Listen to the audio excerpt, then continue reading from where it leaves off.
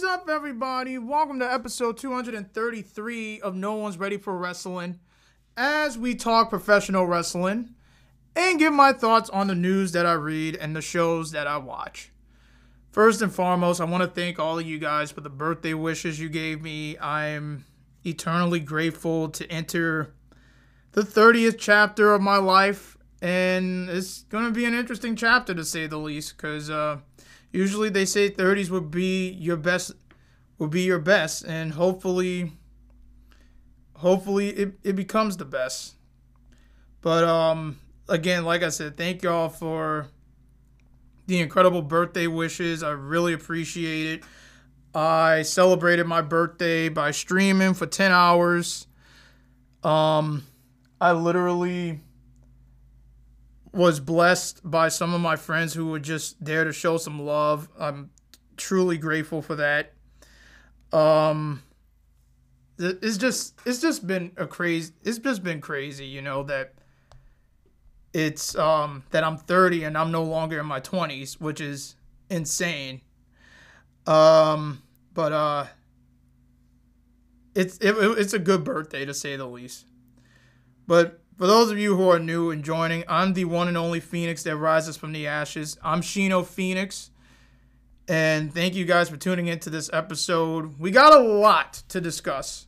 We got Wrestle Dream this Sunday. We got NXT No Mercy, which I will be doing my very first watch party reaction and commentary on Twitch. And if this becomes a success, I might make it an annual thing with Fastlane approaching. I might do it with Fastlane as well. And I know there's going to be some people who are going to say, well, you're doing WWE, you should do AEW. I'll do it when the timing is right. When the timing is absolutely right. But we got predictions for those two shows. We got an update on Jon Moxley, his concussion injury. We got Eddie Kingston, who is staying with AEW. We got news on Serena Deeb. We haven't seen her in a while. What the hell's going on with Serena Deeb? We got news on Malachi Black. We'll discuss the go-home show for Dynamite. And like I said, we'll do predictions for Wrestle Dream. We'll talk Sami Callihan. Apparently, he is leaving Impact Wrestling. That's a big loss. And speaking of big losses, Edge is removed from the internal roster page. And we got details on his deal, which could possibly see him appear at Wrestle Dream. We got injury news on Sheamus and Liv Morgan. The big story this week is Jade Cargill. It was announced by WWE that she has officially signed with the company, and I got my thoughts and details about that.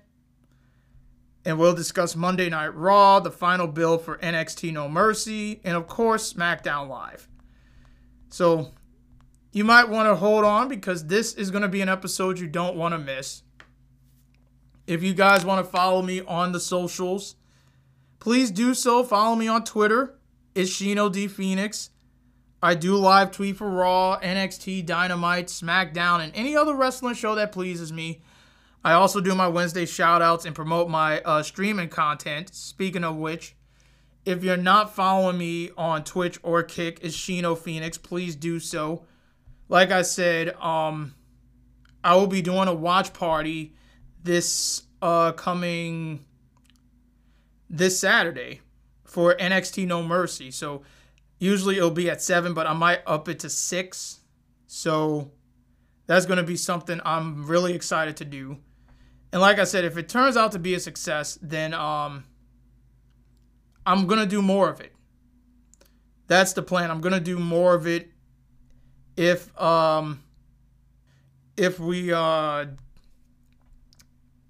it becomes a success. You can follow me on TikTok, Shino D Phoenix. Follow me on Instagram, CoolManSip, that's CYP. Subscribe to my YouTube channel, Shino D Phoenix.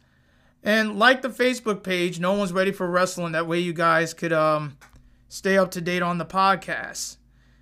And without further ado, introduction aside, let's talk some AEW first. And we're going to start with Jon Moxley.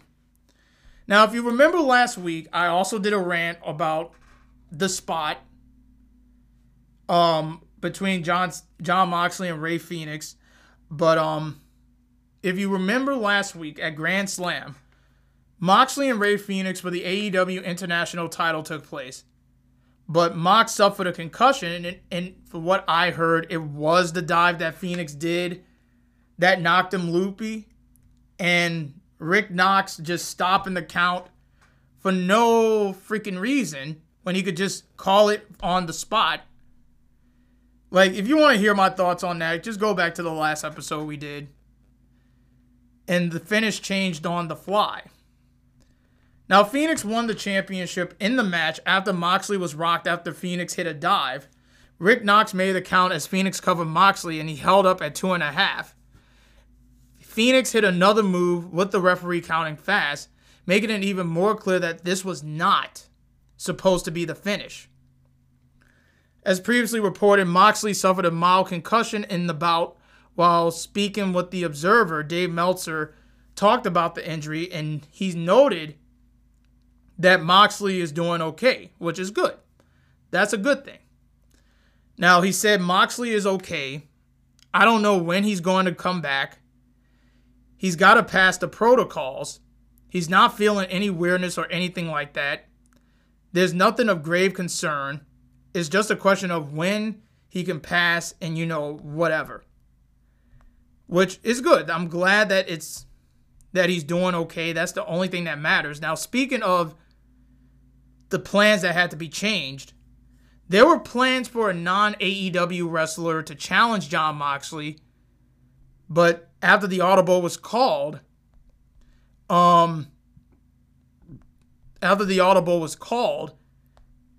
it got scrapped. Now, Fightful Select, they added that the finish being changed not only impacted that match, but caused an immediate change to Dynamite and possibly WrestleDream this Sunday, as original plans called for a non-AEW wrestler to come on AEW Dynamite and challenge Moxley for it at WrestleDream. Once the match result changed, it nixed the match challenge. It's unclear who this surprise challenger was supposed to be. Now, I have a theory on who it could be because I was going to save it for the Impact stuff, but I might as well talk about it right now. I felt like it could have been Sami Callihan because I know him and Moxley, they're like close friends. And I want to switch gears to Impact real quick before we get to Dynamite. Well, before we get to AEW, they will lose 2 of his stars, including a top talent, as they build towards their biggest event of the year, Bound for Glory. It was reported over the weekend that PCO is slated to leave the promotion when his contract ends. And another star who is on the way out is Sami Callihan. Now, Sami Callihan made his debut for Impact after wrestling for various promotions such as NXT, Solomon Crow. I still remember that. And how they fucked that up is my guess, CZW and MLW. In addition to his work with Impact, he runs Revolver Wrestling promotion based in Iowa and operates in Texas and Ohio, among states. PW Insider reports that the former Impact Wrestling champion will depart the promotion as his deal expires on Saturday, which is, as I'm recording this, tomorrow. The report noted, currently the two sides, while still amicable, have not agreed to terms for a new deal. The expectation is that he has finished up for now, making him a free agent on the 1st of October. There is interest in him from multiple promotions and not just as a wrestler. I could see that non-wrestler being, I'm about to say Solomon Crow, Sami Callihan, challenging for the AEW's International Championship against Jon Moxley, which would get a lot of people talking at WrestleDream. Because from what I'm hearing, the ticket sales, they are not doing as good for Wrestle Dream. I've heard it's the lowest attendance, if I'm correct. But I just hope they put on a good show. That's all that matters. And especially after the end of Dynamite, it got a lot of people talking, which we will talk about in a sec. But I could definitely see Sami Callihan possibly going to AEW. That's one name I could see. But other than that, I think, just in my honest opinion, I think he's going to do what he, like, I think he's just going to be fine. Like, if he goes to AEW, I think he's going to do well. Hopefully that they use him in the right mindset. I just hope that they don't, drop the ball with the guy. If he does come to AEW. That's just how I see it, But we'll see what is on the mind of Sami Callihan. And I just hope wherever he lands, he gets treated well. Now, Eddie Kingston has had an incredible year this year. Got to compete in the G1. Well, I could go on and on about Eddie Kingston. I think this year has been a blessing. And not only that, last week he beat Claudio to win the Ring of Honor World title, and he kept the New Japan Strong Openweight title. This has been, he's come a long way. He could have hanged up the boots, but he didn't. He did not hang up the boots. Now Eddie Kingston will stay for AEW for years to come after inking a new deal. He originally signed in July of 2020 after he answered Cody Rhodes' open challenge for the TNT title. He's considered one of the best talkers in wrestling today, which is true. It is true because he is one of the best. Kingston has been a fan favorite since he arrived in AEW, where he had some notable feuds with Jon Moxley, CM Punk, and Chris Jericho. Kingston has shifted his time between AEW, Ring of Honor, and New Japan over the last year.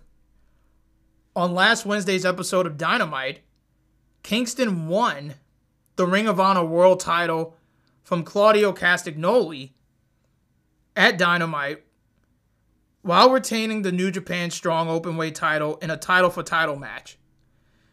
The AEW star recently announced that he will take a break from the independent booking because he has a lower back injury. While speaking with Ad Free Zone, Kingston revealed that he signed a new contract with AEW, a 4-year deal. Kingston did not say when he signed his new deal, nor the aspect of the deal. This is what he said.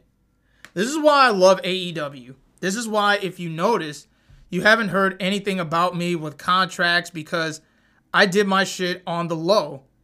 My thing was coming up. I got 4 more years, so I'm straight. No one needs to know how much. No one needs to know how much. No one needs to know how long.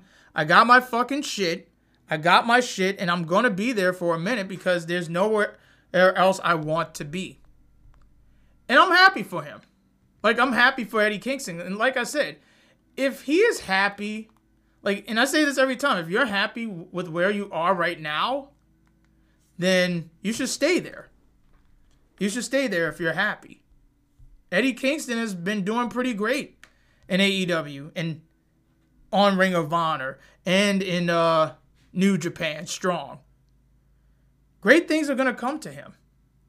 And I could definitely see him being a world champion in the next, 2 or 3 years? Because I think he could lead this company. That's just my honest opinion. But other than that, good on Eddie Kingston. I think this is the right decision for him. And that's all I can say about it. Now, AEW's headquarters are in Jacksonville, are in Jacksonville right now. Now, it could be looking for a new home should things not end in a deal with the city of Florida.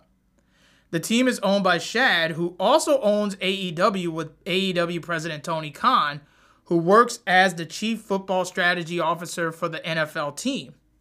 During the pandemic, the promotion used Daly's Place, the next door to the Jaguars' home stadium, and even used the stadium for angles and matches, hence Stadium Stampede. Now, Tony, who lives in Jacksonville, works out of the stadium offices that are the headquarters of AEW. The Jaguars recently went public with their demands for funding a new stadium and even proposed a relocation if the $1 billion in taxpayer money is not agreed to. Now, do you want to keep the NFL in Jacksonville? Jaguars president Mark Lamping said in an Access Drive conference regarding theoretical votes from residents on approving the deal. The team feels they need a better stadium to compete with the average NFL teams. The team also deals with it being the 41st in media market size, a disadvantage to other teams. TIAA Bank Stadium is publicly owned. This past June, the team released a rendering of the new stadium, which is a revamp of their current home with the stadium canopy to battle the heat in Florida, costing up to $2 billion in costs, with the team seeking a 50-50 split with the city. The Jaguars recently opened a $120 million practice facility next to their stadium. If Jacksonville loses an NFL team, they're never going to get another one, Lamping said. If the NFL team got the stadium, they would need a temporary home for one or several reasons. Daytona International Speedway and the University of Florida Stadium are possible venues for that. Now, I don't know. I don't know if the deal might be passed. But if it does, I'm going to keep you guys updated. And, there's really not much I can add about it. But other than that, this could be a big deal for AEW if they have to move out of Daly's Place. But we'll see what's on their mindset. Now, AEW has also been eyeing on some of the talents. One of them is currently in Stardom, and her name is Maria May. Now, AEW nor WWE will not be signing a top international star shortly after rumors of one star being on the free agent market. Stardom's Maria May will finish the promotion this Saturday and then return to England to weigh her options.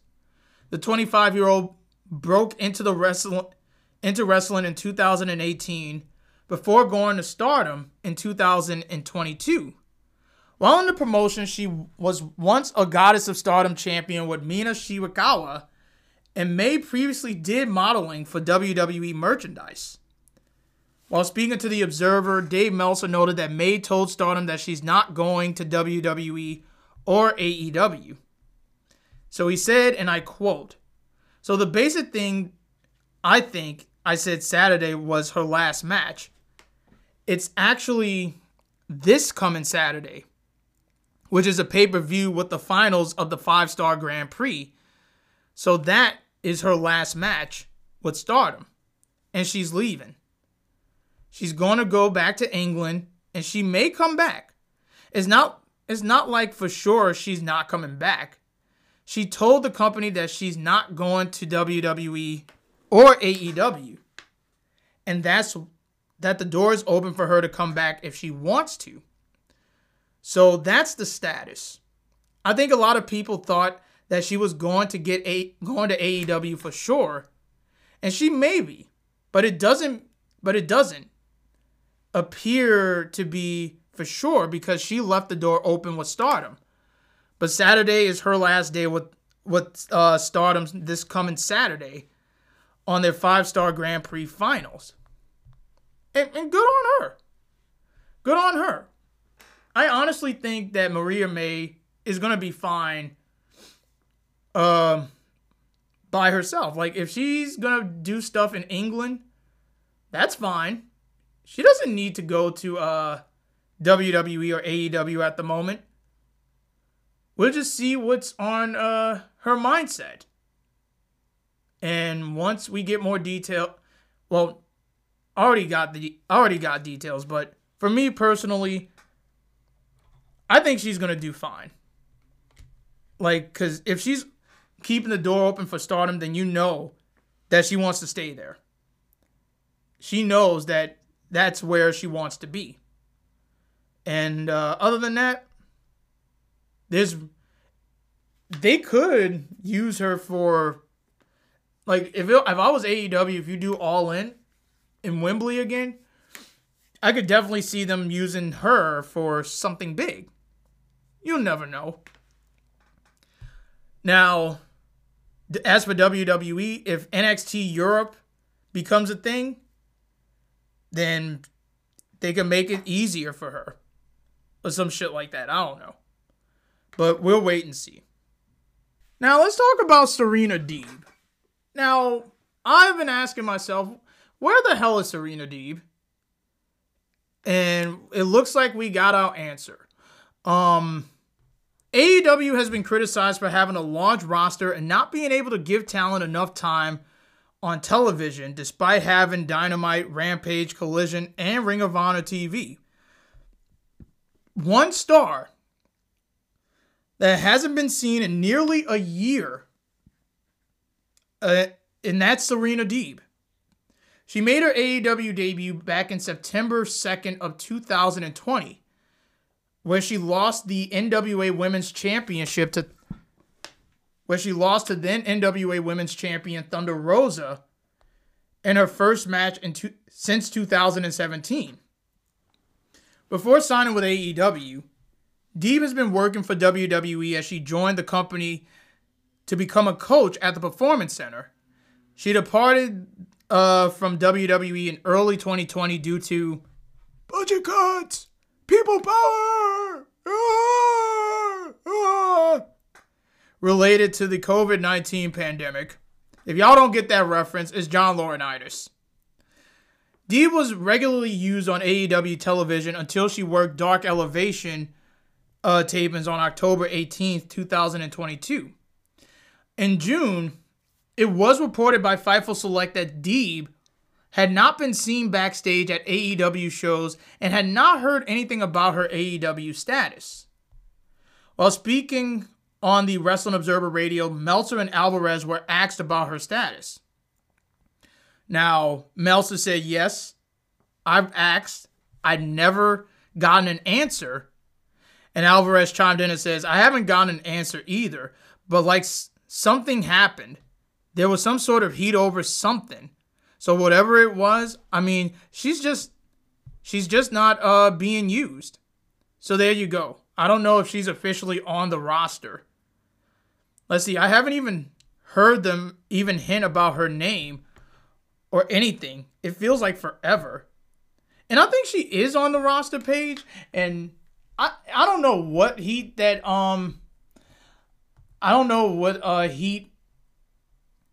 Serena Deeb has, because I met Serena Deeb in person when she came to Wildcat. Literally one of the nicest people you'll ever meet. And I am doing this while I am recording this podcast. I am literally checking the roster page to see if she's still on the roster page. It looks like she is. And she is. She's still on the roster page. We just haven't seen her wrestle this year in AEW, which is mind-boggling because she's really, really good. I don't know what the issue is, but my God. I hope whatever it is, I hope they resolve it. But if there's no details on what heat she had backstage in AEW. Did she rub somebody the wrong way? Did she rub the locker room the wrong way? Like, what's going on? Like, why isn't she being featured? Because I want to see Serena Deeb. Like, I'm not asking for much. I think Serena Deeb is fucking fantastic. She's on your roster page. Fucking use her. Like, seriously. Have her go for the TBS title. Have her go for that.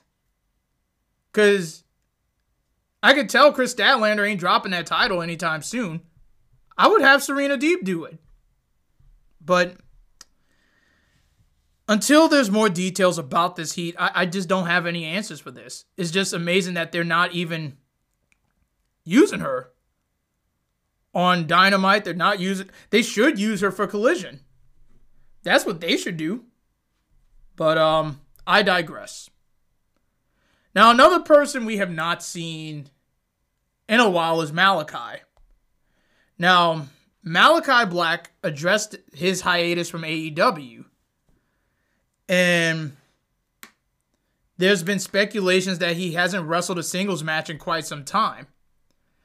Now, Black formed a tag team with Brody King called the Kings of the Black Throne before bringing in Buddy Matthews as the House of Black, where they compete in the Trios division shortly after his AEW arrival. Black has not competed in a singles match this is ridiculous to hear this. He hasn't competed in a singles match in AEW in 440 days and counting. 440 days. And his last singles match was against Penta Oscuros in June of last year. He holds the 14-2 record in the tag team action this year.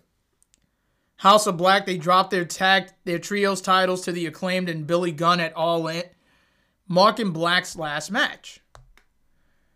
In a video shared on his Instagram story, he addressed his absence from AEW television, noting he doesn't have a back injury. He isn't sure why he hasn't been booked in a singles match, and he's dealing with a slight calf tear and a hyperextension of the knee.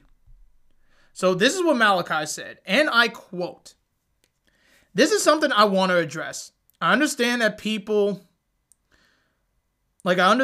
this always comes from a perception of caring. So before I say anything, I appreciate that people care, and it comes from a good place. About a year ago, I made a video about rehabbing a back injury I had, and the video showed the process of overcoming the injury, strengthening, etc.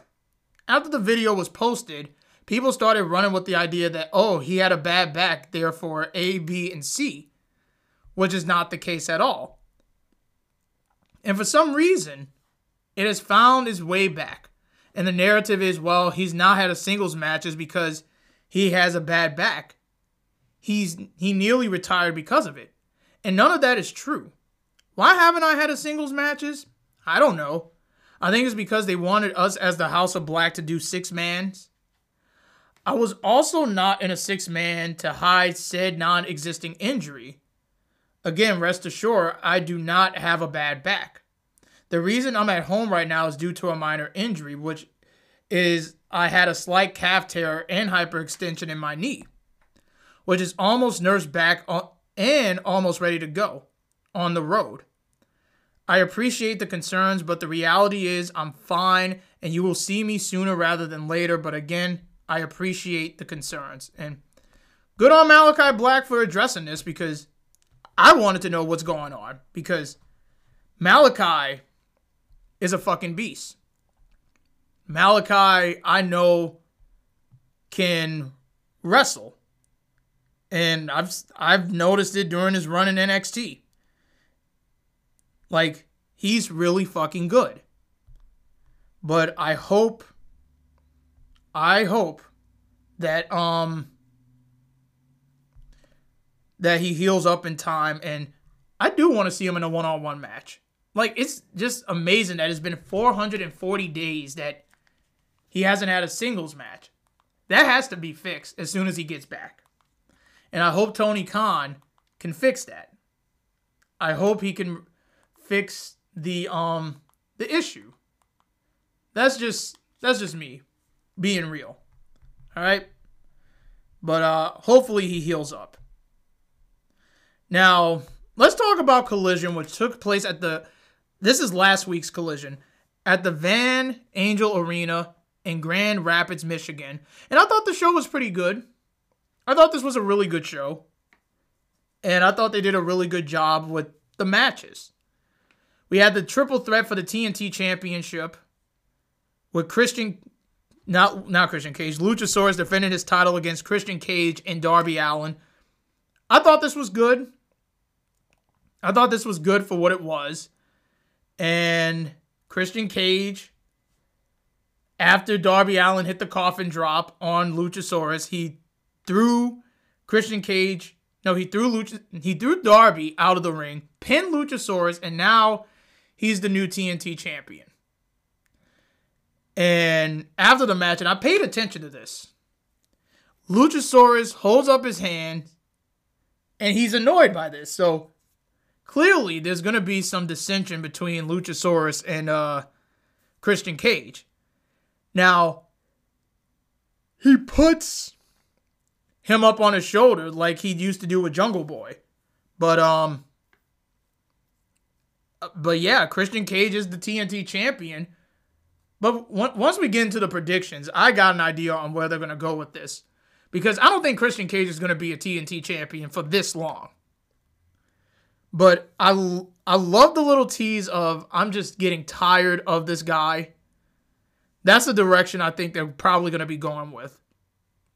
But we are then shown a video package of what happened with Chris Jericho and Omega saving him from the Don Callis family.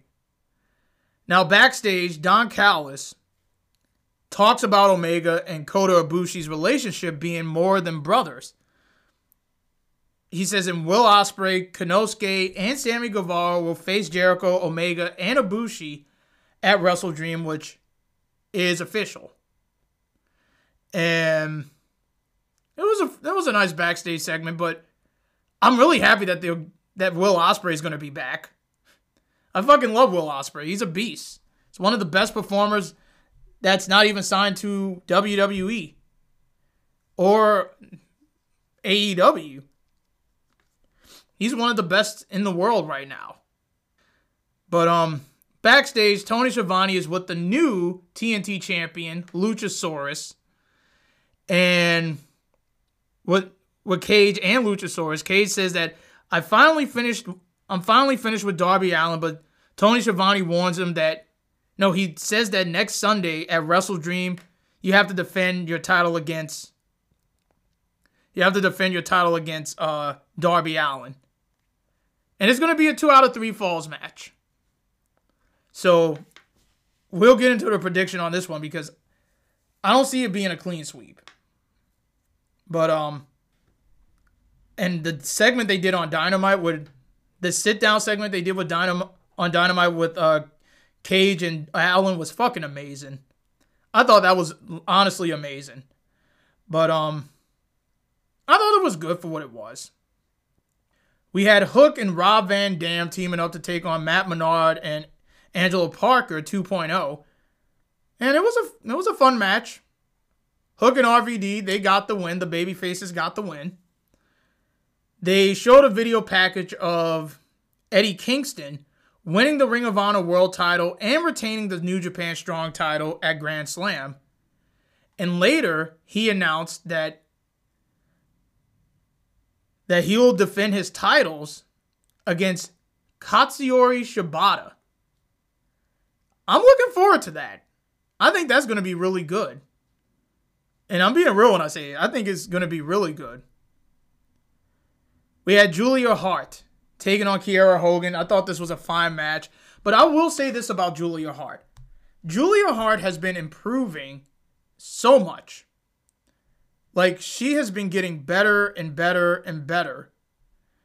And I honestly cannot tell you how much I see great things in her, because she is getting better and better. She honestly has one of the best moonsaults. She's up there with Tiffany Stratton, up there with Io, as one of the ladies who have the best moonsaults in pro wrestling. Possibly the best moonsault in women's wrestling, period. But Julia Hart, she got a win over Kiera Hogan. I thought she did really good. Now, after the match, Julia Hart got Kiera Hogan into a hold, a submission hold, and she won't let go, but she finally does. No, Hogan won't let go, but finally does. Brody King comes into the ring, and Hart goes back, puts a submission hold. Sky Blue comes out, but Hart hides behind King, and Hart spits the blue mist, and spits the mist in Sky Blue's face. King has the mic, and he says that it won't end until Hart gets to face Chris Statlander for the TBS title. And she gets on the mic and she says, "Remember, Chris, the house always wins." Are you sure about that? If the house always wins, then where are your trios titles? I'm just saying. But it's like, you know what it reminds me when I say the house always wins? Like, has anybody ever heard of Forever a Movement? And Elle always says Wicked always wins, but she always loses. Well, not always, but she lost. But I don't think it's gonna fare any better with Julia Hart. I don't think she's beating Chris Statlander at Wrestle Dream. We had a really good match between Jay White and Andrade. I thought this was really good, with Jay White getting a win over Andrade. Poor Andrade, dude. Let me be real. Like, Andrade feels so fucking lost right now. He feels so lost in the shuffle. I don't know what they're doing with Andrade. But he's so talented. Like, he is so talented. I just want them to do more with the guy. We had the AEW tag team titles on the line as FTR defended their titles against the Workhorsemen. I thought this was great. I thought this was a really great match, with FTR retaining. Now, after the match, Aussie Open, they were on commentary. They were applauding for the champs. FTR is telling them to come to the ring.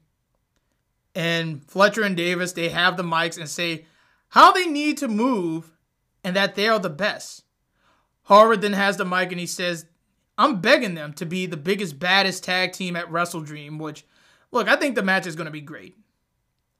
But I just don't know that. I just don't see Aussie Open winning they just lost the Ring of Honor tag team titles, and they're going after the AEW tag titles. I don't know, but the match should be great. We go backstage with CJ Perry, the former Lana. They're starting to use her more, which I say good. And the fact that she doesn't have the All Elite graphic it's a sin. Now, she's backstage with, I believe, Lexi Nair. And she's talking about her husband, Miro, who lost his way. This brings out Miro, comes out and calls her a temptation, and that she's changed for fame. She needs to be saved by him. And she reveals that she is going to be a manager. And managing who? I could see it being Powerhouse Hobbs, which could draw more drama with Miro and CJ. And if they go that route, oh my God. You got me hooked right there. I think that would be a really, really great move if AEW plays their cards right. But I thought this was good. I thought this was really good.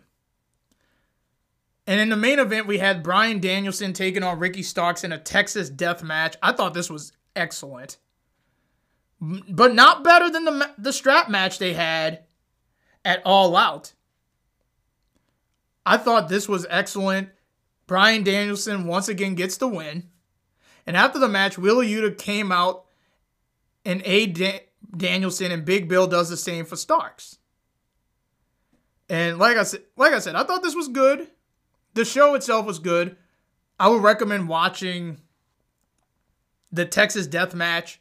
I thought that was amazing. But all in all, Collision was really good. We go to AEW Dynamite, the final build for Wrestle Dream, their new pay-per-view. Now, Dynamite took place at the First Bank Center in Denver, Colorado. And it was a lot of talking, but it did its job. And we do have news on Adam Cole, which, to all you Adam Cole fans out there, it's not looking good. But I thought the show was good. Not great, but good. And we kick things off with the AEW International Championship on the line as Rey Fenix defended his title against Jeff Jarrett. Fine match. Fine match for what it was, with Rey Fenix retaining. And like I said, it was fine for what it was. Really nothing special. But I just like how, you know what's crazy? The international title feels more of an important title than the world title. And that's saying a lot.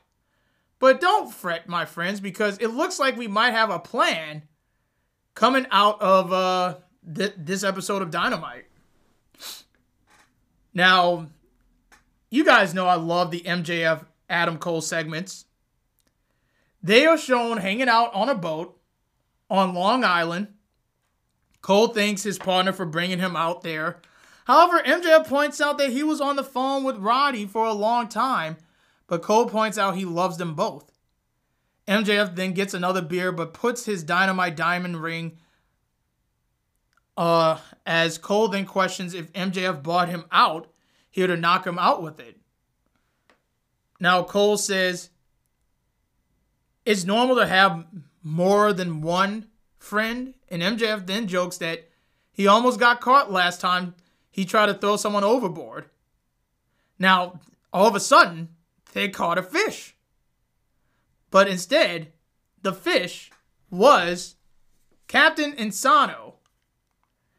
And all I can say about that is it was hilarious. Like, I laughed so fucking hard because it's just too damn funny to see these two have amazing chemistry. Like, they have really, really great chemistry. And their segments are just so funny. It's too damn funny. But I loved it. I thought that was great. We had Renee Paquette, who's in the ring. And she welcomes out Don Callis and Konosuke Takeshita. And she asks if Sammy Guevara has joined them. And Callis says that, I'm happy that Guevara is free of that toxic of Chris Jericho. And he brings out the newest member of the Don Callis family. And Callis then shows footage of him and Takeshita in Tokyo, Japan recently, where they head to Kota Ibushi's gym when he eventually knocks Ibushi out with a kettlebell and he chokes him out. He says the family has never been stronger than heading to Wrestle Dream. Guevara then says he is being painted out to be the bad guy, but in reality, I'm the hero.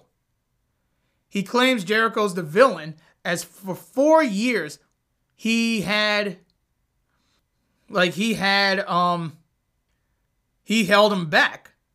Guevara says whenever he was flying high, Jericho would clip his wings. He thought one day Jericho would pass him the torch, but Jericho is selfish. And so he had to take the torch. And now it is time to be the champion and the star that he was born to be.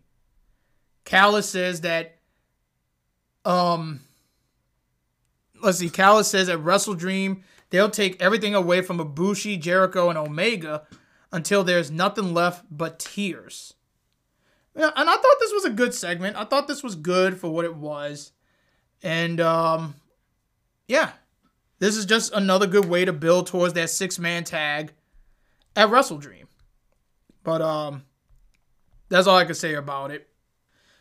Now, we are shown a backstage clip from AEW Collision. And Ricky Starks says, I survived the match against Bryan Danielson. Wheeler Yuta then appears and says, Starks couldn't get up. Yet he gets up every day when they beat his ass. And he doesn't think that Starks has the balls to do that. And if he disagrees, they can find out at WrestleDream. As if it is then revealed that the match will be made official for this Sunday. And I will give my thoughts. When we run down the card. Because there's one thing that's going to irk me if this does not happen. But you'll see what I mean. We had Nick Jackson, Claudio Castagnoli, and Brian Cage. The winner of this match will face Rey Fenix next week on Dynamite for the AEW International Championship. I thought these two had a good match. I thought these three had a good match. And it was Nick Jackson who got the win over Claudio and Brian Cage. And look, Nick Jackson and Rey Fenix, I think that's going to be an excellent match. Because I think these two faced each other before. I would not mind seeing it again. For the title, that's going to be even better. But I thought they had a really good a trios match. We have MJF and Adam Cole. They're in the ring. And it's story time with Adam Cole, baby. And this is a sad chapter of the story because he got hurt really bad doing that jump off the ramp and onto the floor, fucking up his ankle. I saw the x-ray. My God. That looked fucking painful. To say the least. It was painful. And he says he's broken 3 different places.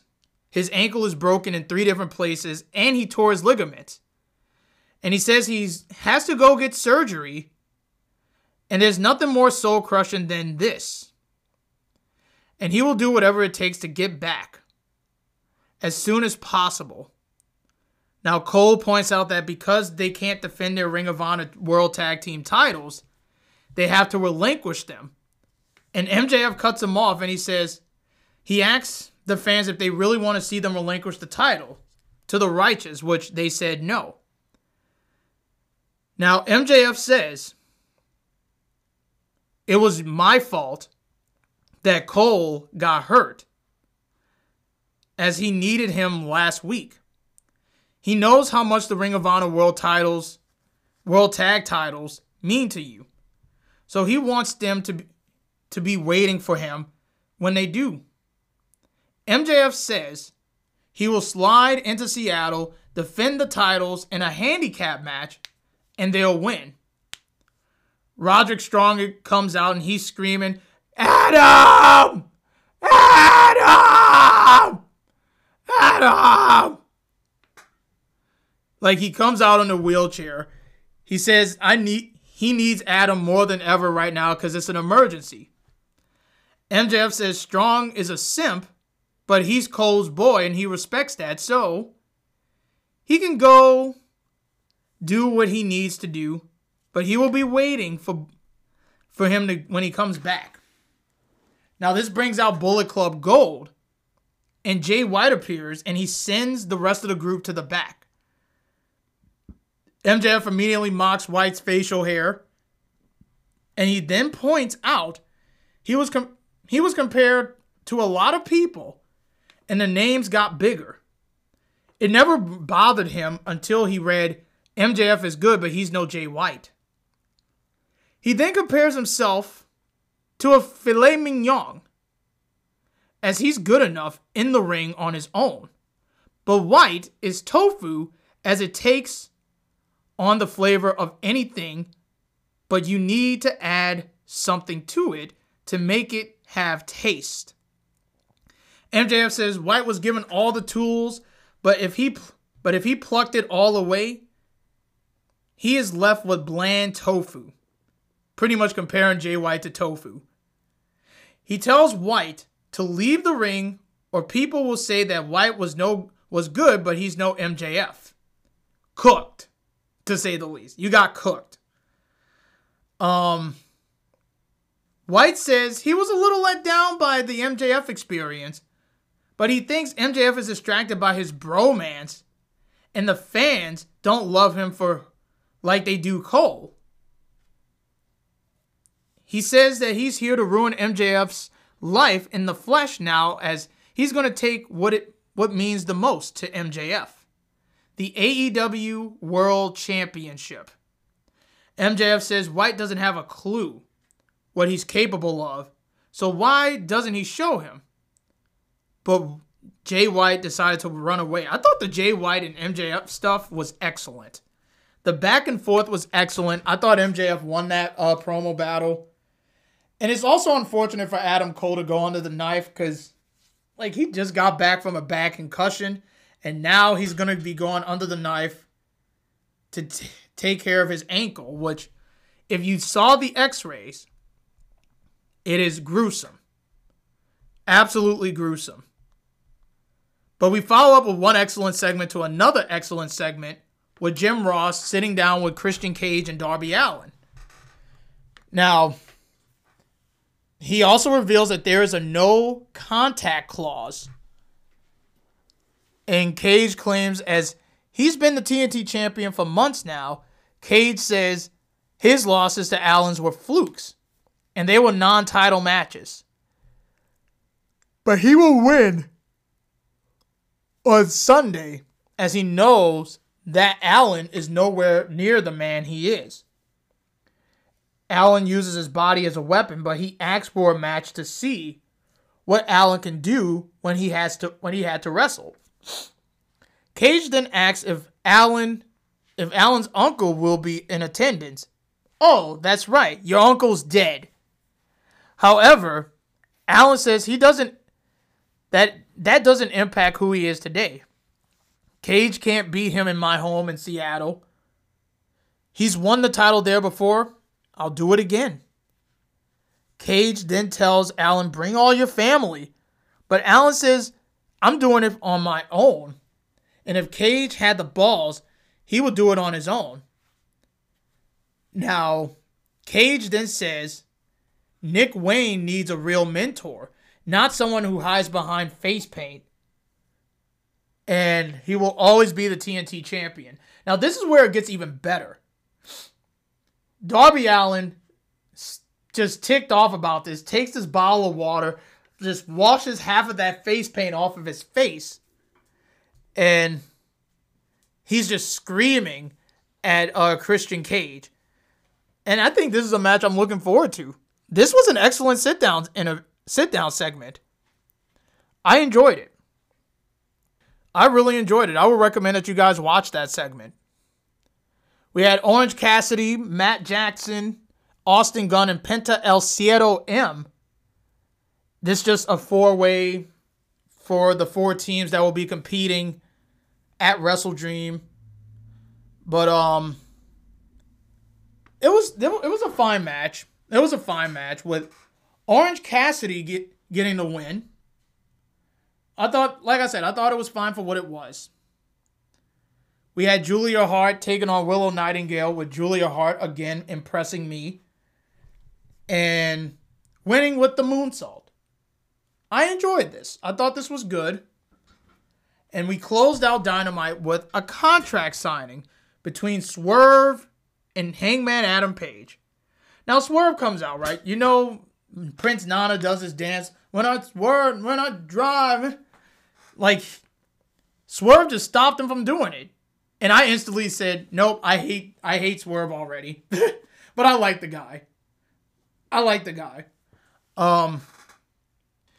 So Swerve says, I'm impressed with Hangman Page's fire, but he says it's too late for that. Page says Page is walking into the lion's den, and it's unlike anything Page has ever dealt with. And they couldn't be more opposite to each other. Strickland says he He never wants to be a wrestler that Paige is. And Paige says, it's good. And that fired up Swerve Strickland. What he said previously stung him. But he's glad that Strickland said what he did. He knew that something was up with him deep down inside. Because for a year and a half, he felt there was a black cloud over his head. Sure, the sun would shine. I beat Moxley in a Texas death match, reunited with the Elite, and it felt like he should have been the happiest man in the world. But that cloud would come back. He knew for as long as God let it rain on him, he didn't dare to open the umbrella. But he's still here. The downpour has washed something out of him, whether that was his passion, determination, or hope. He has come to realize the fans deserve more from him, and they deserve the best from him. He deserves it for himself too, and that's what Swerve will get at WrestleDream. Now, there was a line in this promo which was fucking great. And Strickland says a buckshot to a kill shot, which is a Lucha Underground reference. For those of you who don't know the kill shot reference, Swerve Strickland played kill shot in Lucha Underground. Good times. Good fucking times. But Strickland says that was the most pathetic thing I've ever seen. He says, it isn't personal. It's just Paige is in the position he wants. And truth be told, he might have mental health problems because he makes an enemy every day as that fuels him. He is going to take this position from him. And he points out it rains a lot in Seattle. Paige says he has knocked every opportunity he has ever had put out of the park, and Swerve doesn't have what it takes to fill his boots. Swerve then slaps Hangman Page, signs the contract. Hangman fires back by stabbing his hand with the pin, signed by blood. And I thought the contract signing was great. Now, that's not how the show closed, because we go backstage, we see Jay White is being jumped by a group of men. A group of men as a masked man is shown grabbing the camera. Now, this got a lot of people talking on who that masked individual is. And I could definitely see it being who I think it is. And I think it's Edge. Now, we could speculate. I feel like it's Edge. I think it's Edge. And it probably should be Edge. Now, the reason I say it could be Edge is because it's been reported by PW Insider that the WWE Hall of Famer is no longer listed on the miscellaneous list of WWE internal talent roster. They still list him as an active performer. Now, Edge has been moved from the internal active roster to the company's miscellaneous list. If I butchered that wrong, I apologize. Which features talents who are injured, inactive last month. So he's removed from the internal roster, and get this. Meltzer noted that Edge's deal expires, as I'm recording on Friday, tomorrow, this Saturday. Meaning he could, keyword could, show up at WrestleDream. Now Meltzer asks, you think Edge might show up? And Brian says, I mean, certainly people do think that's a possibility. Meltzer says because Edge's contract is up on Saturday, so he could appear on Saturday. Alvarez says the moment Edge appears in AEW, he's going to get a massive babyface reaction. And this is Darby Allin in Seattle. And it would just be kind of weird, but they can try. And Meltzer says, you can do it though. You're right. Everyone will go crazy. It's weird for, it's weird, but if that's the deal, or he could cost Christian the title, come in as a babyface and feud with Christian, if there's something that's going to get him back, I mean, it's obviously working with Christian. I don't know if he's going there or not. I just know that people in WWE, at least just a few weeks ago, believed he was going there. I haven't really asked anyone because it just hasn't been anything that has come up. But when I watched that promo, October 1st is an interesting day. Just with nobody at ringside, that's where you would do it. And like I said, it's a possibility that Edge could show up this Sunday. And if he does, damn, that's a big get for AEW. A massive, massive get for AEW. But other than that, I thought the final build to Wrestle Dream on Dynamite was good. I thought they did a really good job getting stuff ready and getting the crowd, getting the people excited for Wrestle Dream. Which, speaking of which, let's run through the card. There's 10 matches on the show, and I don't know if they're going to add a buy-in match, but I digress. And I'm going to start from the bottom and work my way to the top. We have Ricky Starks taking on Wheeler Yuta. This has to be a Ricky Starks win. If he loses to Wheeler Yuta, pack your stuff, Ricky, because I don't like seeing you losing. But I'm going with Ricky Starks. He needs this win more than Wheeler Yuta. He lost to Bryan Danielson twice. And if he can't beat Wheeler Yuta, then something is wrong. So I got Ricky Starks. I got him winning. He needs this win. We have the Young Bucks taking on the Guns, the Lucha Brothers, and Orange Cassidy and Hook, where the winner will receive a future AEW World Tag Team Championship match. Either team could work. But I'm going to go on a limb. I'm going to say Orange Cassidy did win that Fatal 4-Way. I could see it being, like the Young Bucks, they already had their opportunity, so I'm going to go with the Lucha Brothers. I think they're going to win, but I would love an Orange Cassidy Hook win, because that would be something that's unexpected. And I like unexpected shit. You know what? Fuck it. I'm going with Orange Cassidy and Hook. We have Chris Statlander defending the TBS Championship against Julia Hart. I think Julia Hart has improved a lot, but I don't see her winning the title. I'm going with Chris Statlander. I think she's going to retain. I think this is an easy win for Chris Statlander. That's just how I feel. But we have Eddie Kingston defending the Ring of Honor World Championship and the New Japan Strong Openweight title against Katsuyori Shibata. Eddie Kingston just won the Ring of Honor World title, so it doesn't make sense for him to drop both titles to Shibata. I'm going with Eddie Kingston. He's going to win this match. We got a 2 out of 3 falls match between Christian Cage and Darby Allin for the TNT title. I'm going to predict the title change. I'm going with Darby Allin. I think Darby Allin is going to win the title.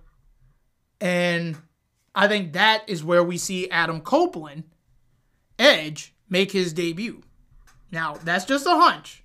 I'm not saying that it's going to happen, but I'm just throwing it out there. We have Chris Jericho and the Golden Elite taking on the Don Callis family. I'm going with the Don Callis family. You're just starting to build them up. They need a big win over Omega and Jericho to establish them as a stable. So I'm going with the Don Callis family. We have a 2-on-1 handicap match for the Ring of Honor tag team titles. MJF against the Righteous, Vincent and Dutch. Somehow, I could see MJF retaining the titles, but I think I know. You know what? I could see him retaining the title, and I feel like the destination they're going to do is have the Kingdom beat MJF for the Ring of Honor tag titles. I think that is the direction that they're going to go with. But I wouldn't be surprised if they give it to the Righteous. But I got MJF. I think he's going to find a way.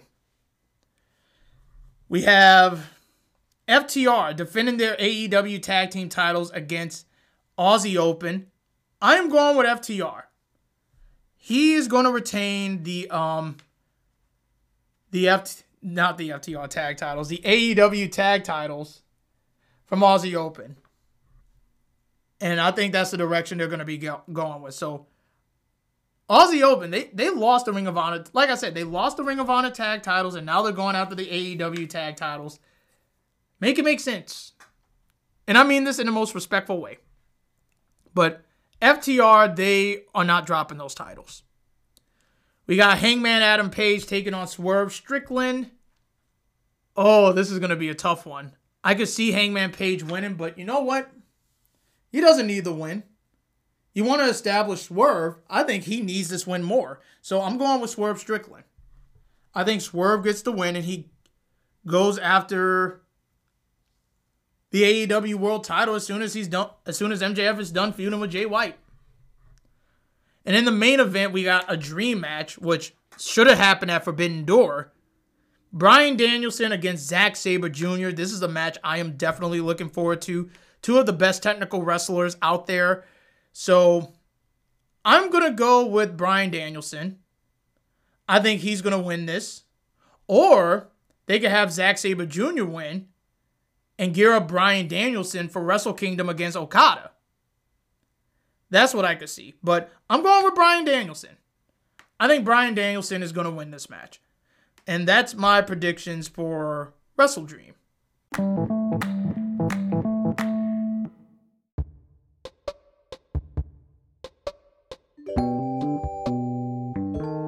Hey you.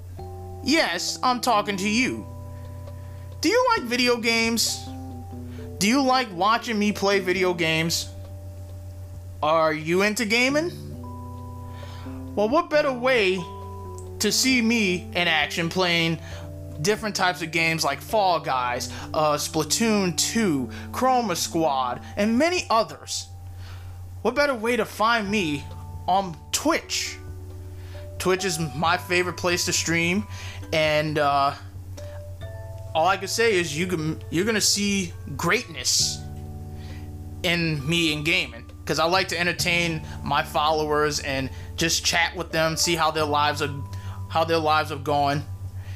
And you get to watch everything that I do for fun. It's been 4 years since I got back into streaming, you know?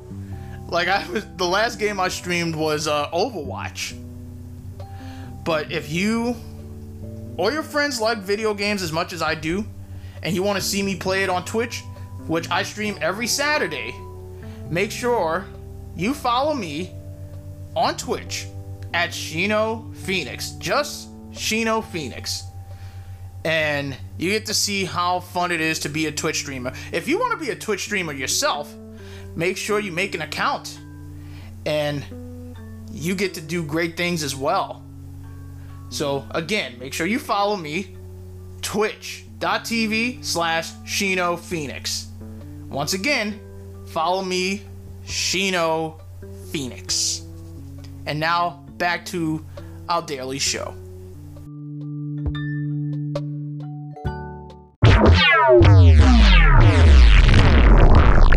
Now, before we talk about the big story that happened in WWE, let's focus on the other stories that we got.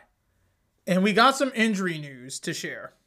Now, you may have noticed we haven't seen Sheamus with Butch and what's that guy's name? Ridge Holland? Yeah, that's his name. But you know why when I tell you this. Now, injuries, like if you ever get into the wrestling business, if you ever watch pro wrestling, injuries are just a matter of time from happening for all wrestlers. And it usually impacts the booking plans a promotion has. Sheamus has dealt with this before. and he's dealing with it again. Sheamus broke into the wrestling business in 2002 before signing with the WWE in 2006 and was called up to the main roster in 2009, where he has been a workhorse for the company while stacking up championships. His last match happened in a loss to Edge on August 18th of SmackDown when they were in Toronto. While speaking on the Wrestling Observer Radio, Dave Meltzer noted that Sheamus is dealing with a bad injury. And this is what he said, and I quote, "By the way, Sheamus, really bad shoulder injury. That's why he has not been on TV or at house shows." And unquote. It's really sad to hear that. Really, really sad to hear Sheamus is out with an injury. But I hope you get well soon, Sheamus. I hope the shoulder is healing up. It's really sad to hear that.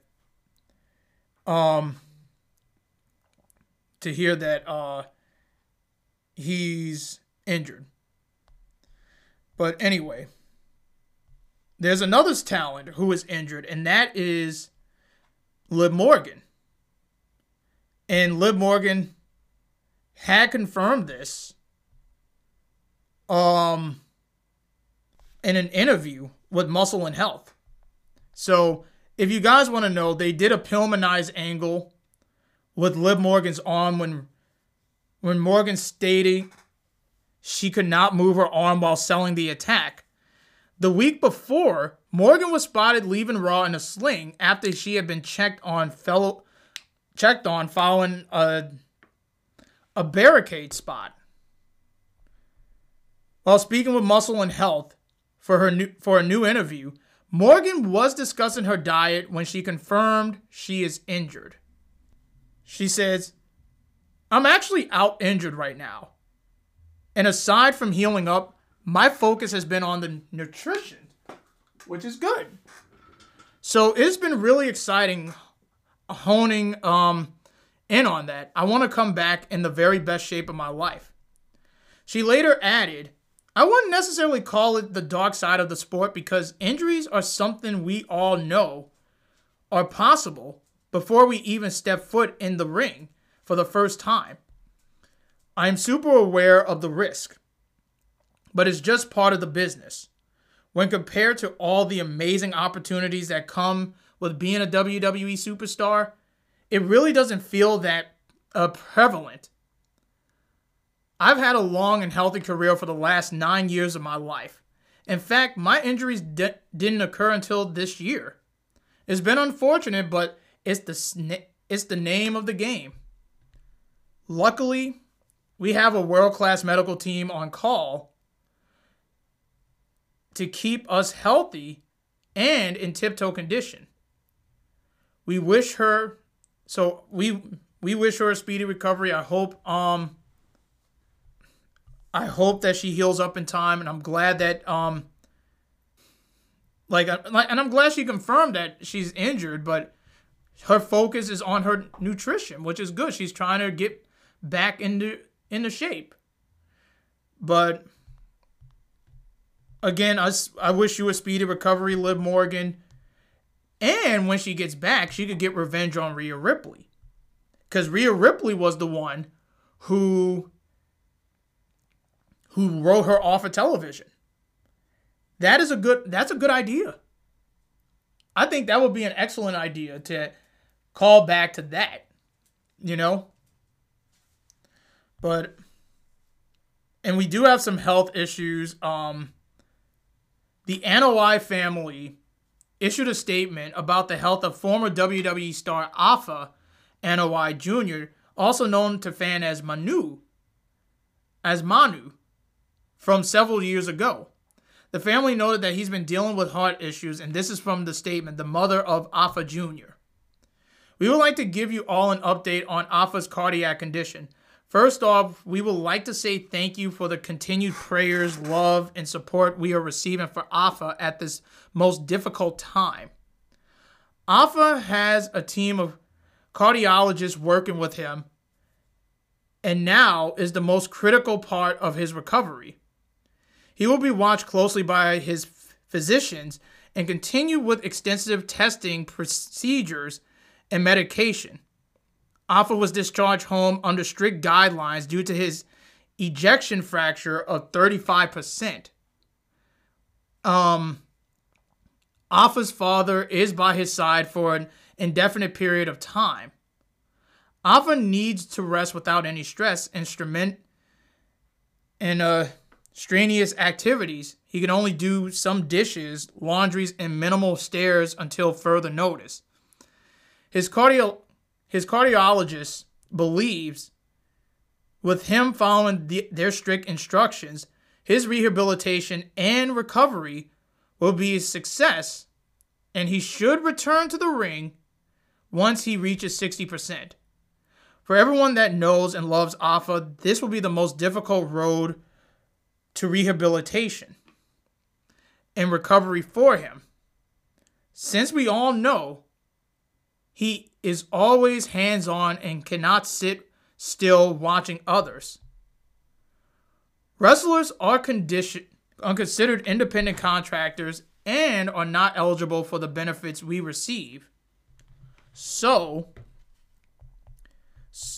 we ask for respect and privacy at this time. And please understand, negative comments regarding the situation and his family is very difficult for his children, family, and all of us that love him in the most difficult time of need. Thank you for your continued prayers and support with this ongoing unexpected situation. With love, Alpha's mom. And there is a GoFundMe page for Alpha Jr. Now, on a related note, Steve Fall interviewed Alpha NOI Jr. recently from WrestlingNews.co. He expressed interest in returning to WWE and possibly joining the Bloodline. But I'm going to send my best wishes to him. Hopefully your recovery is going well, Alpha Jr. And just make sure you look after yourself. Make sure you look after yourself. Make sure you are doing what your cardiologist is telling you what to do. Just make sure you are 100%, okay? So make sure you take care of yourself. Now, we talked about CM Punk. You guys know my thoughts about CM Punk. After the shit that happened at All In, you know how I felt about this. Now, CM Punk is still on the open market following his release from AEW, although there was no word on whether he has a non-compete clause as part of the deal. Ever since his AEW release due to a backstage incident with Jack Perry at AEW All In, there's been speculations about him returning to WWE, which I gave my thoughts. I said, you do not want another headache with CM Punk. And, I get why you want him back, because he's a draw. He could draw a lot of people into their shows. But when you look at it, I just cannot fathom with Triple H and Vince dealing with, and the new owners, Endeavor, possibly dealing with CM Punk's attitude. That's going to reflect on them, and they don't want that. Now, there also has been no word yet on whether WWE is interested in having him back, but he was interested in returning last December with the idea of working the Royal Rumble following the month before WrestleMania 39. While speaking on The Observer, Dave Meltzer noted that Matt Riddle, who was released by WWE last week, has no negative feelings with people in AEW and vice versa, unlike Punk, who still has people upset with him in WWE. Now he said, and I quote, "From a locker room, a disruptive situation, that those are leagues apart. You know Riddle and Punk. There are a lot of people with bad feelings about Punk and management in WWE. There's nobody with bad feelings in management on Matt Riddle and AEW." Now, if you don't, I'm being real when I say this. I don't care. Yes, CM Punk is a draw. He could bring in people for the shows. But when you're on your boom period right now, it just shows you don't need CM Punk. You never need CM Punk. And I think that's the big case right there. Like, CM Punk does not need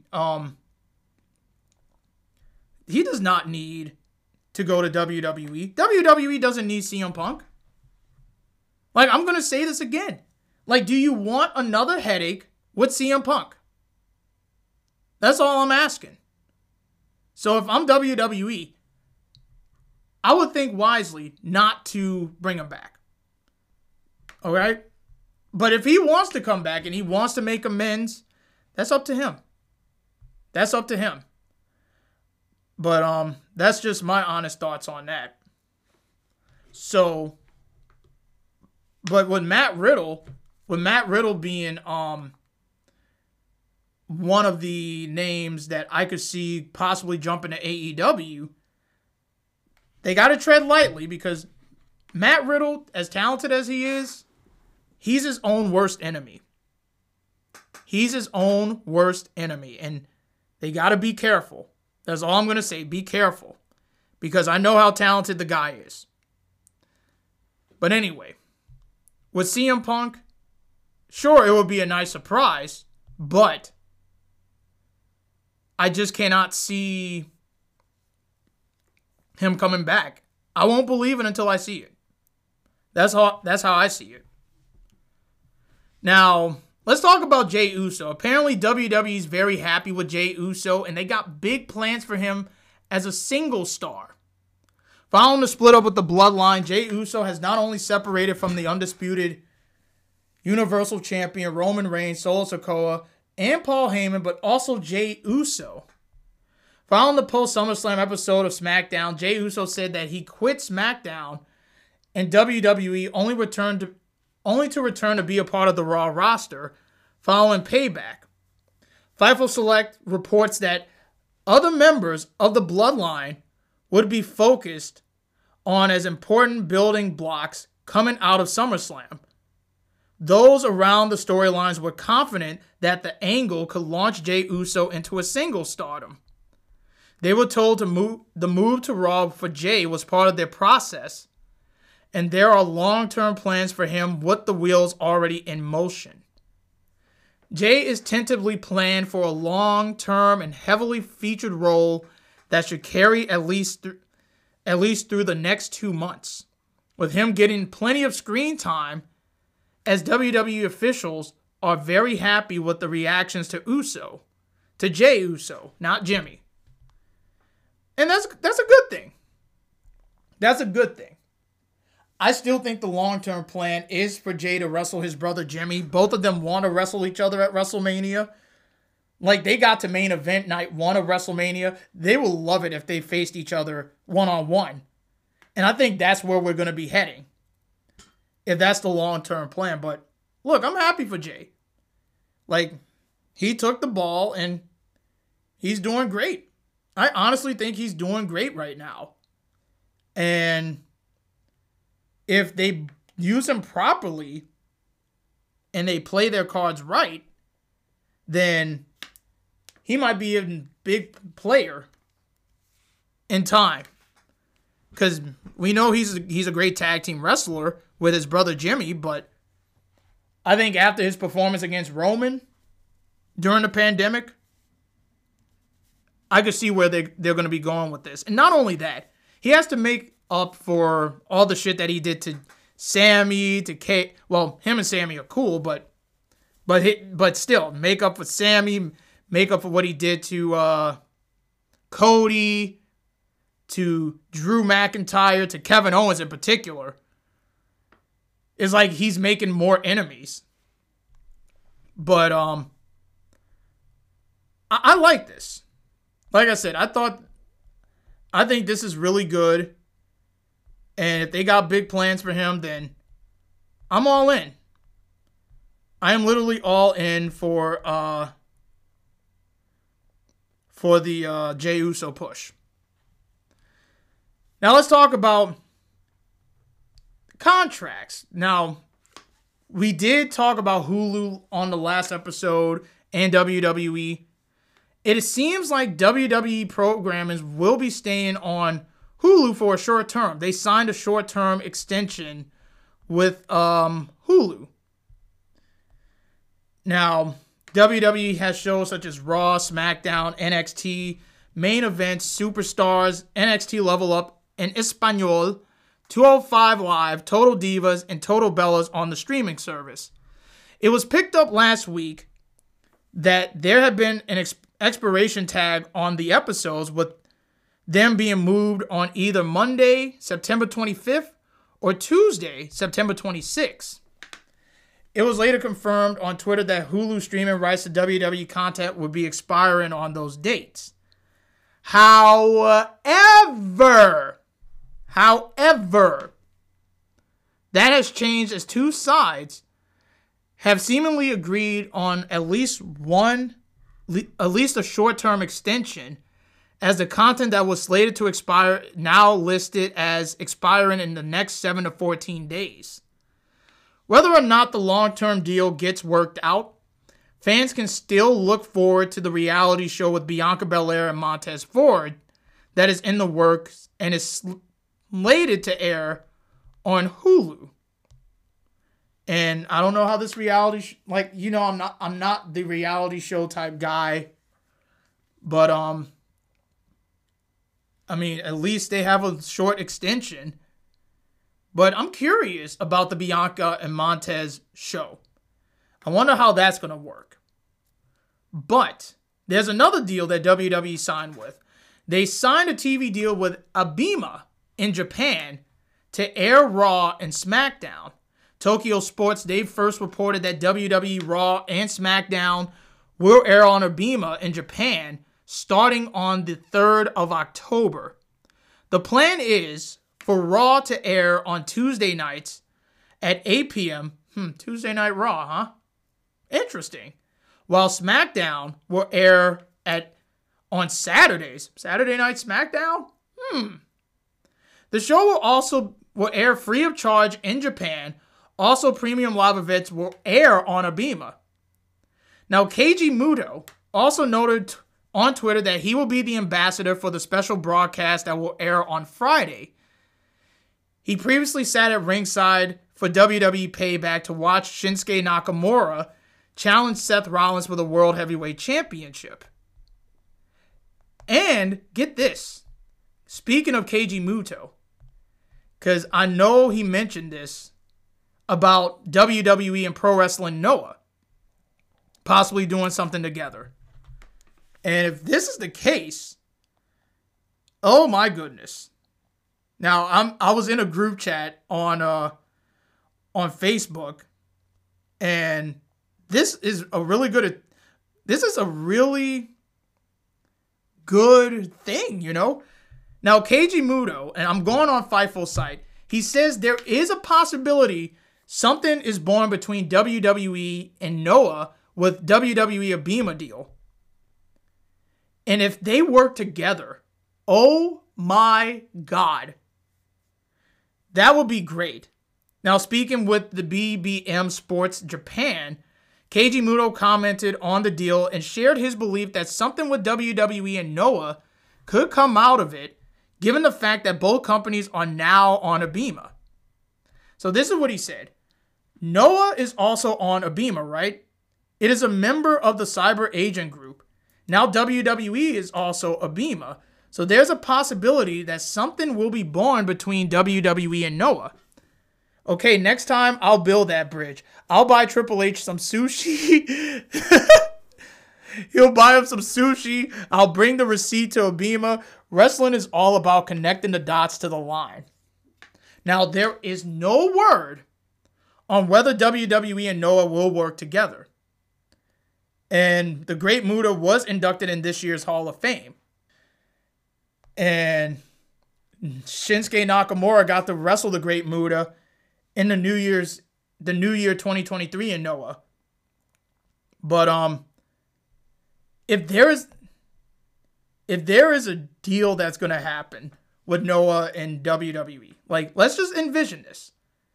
This could get more eyes on Pro Wrestling Noah, even though they already got more eyes on it, and someone in the group chat that I'm in did mention that WWE tried to buy Pro Wrestling Noah.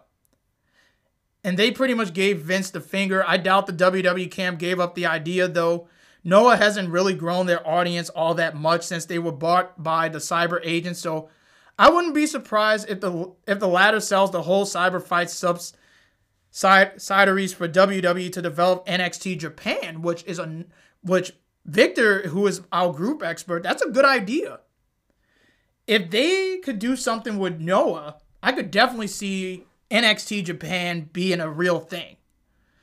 Now, I'm sure Muda would champion that idea. He's a big fan of Western sports entertainment. Also, he's a terrible businessman. Oh, damn. Throwing shades on poor KG Mudo. But, it's a possibility that, we could see them working together. But just nothing is in place yet. Now, unless they get somebody from Pro Wrestling Noah to enter in the Royal Rumble, then that's going to get a lot of people talking.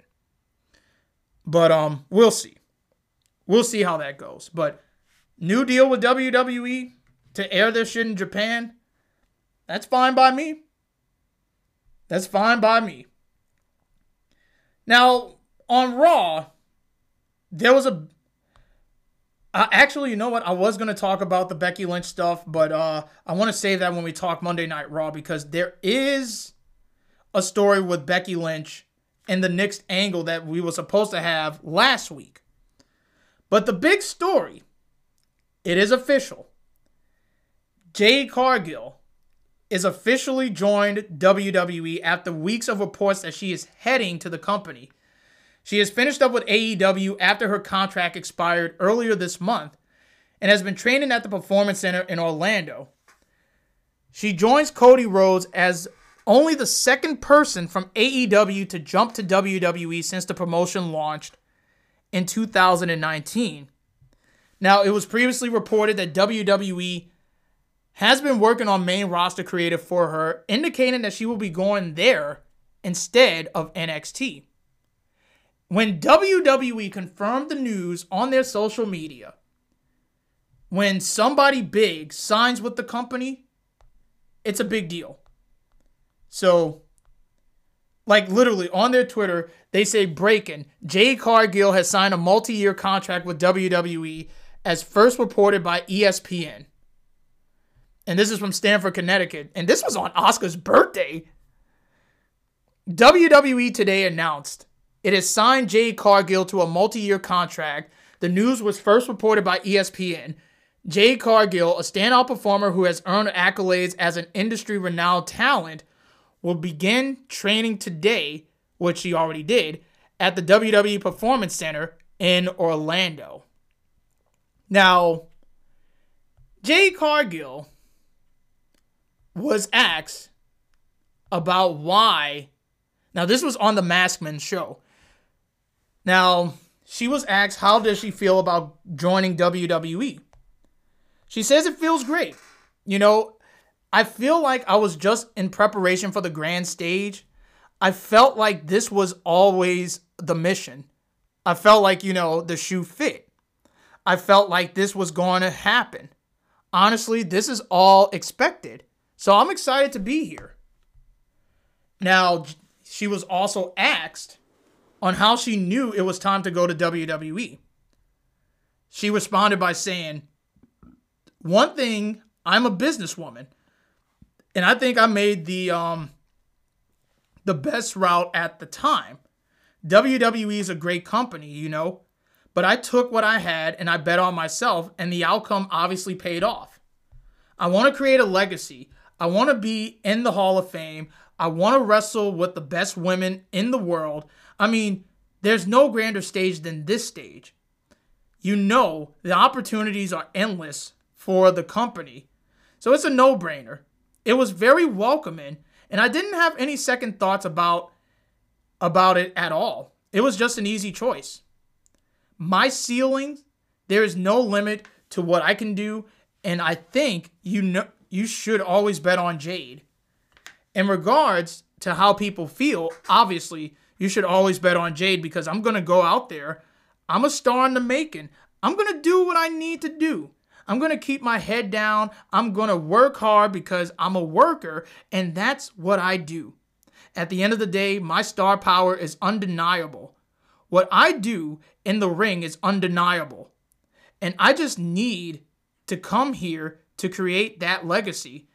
And yeah, household name, and that's what I'm here for. Now, she was asked who would she like to wrestle in WWE.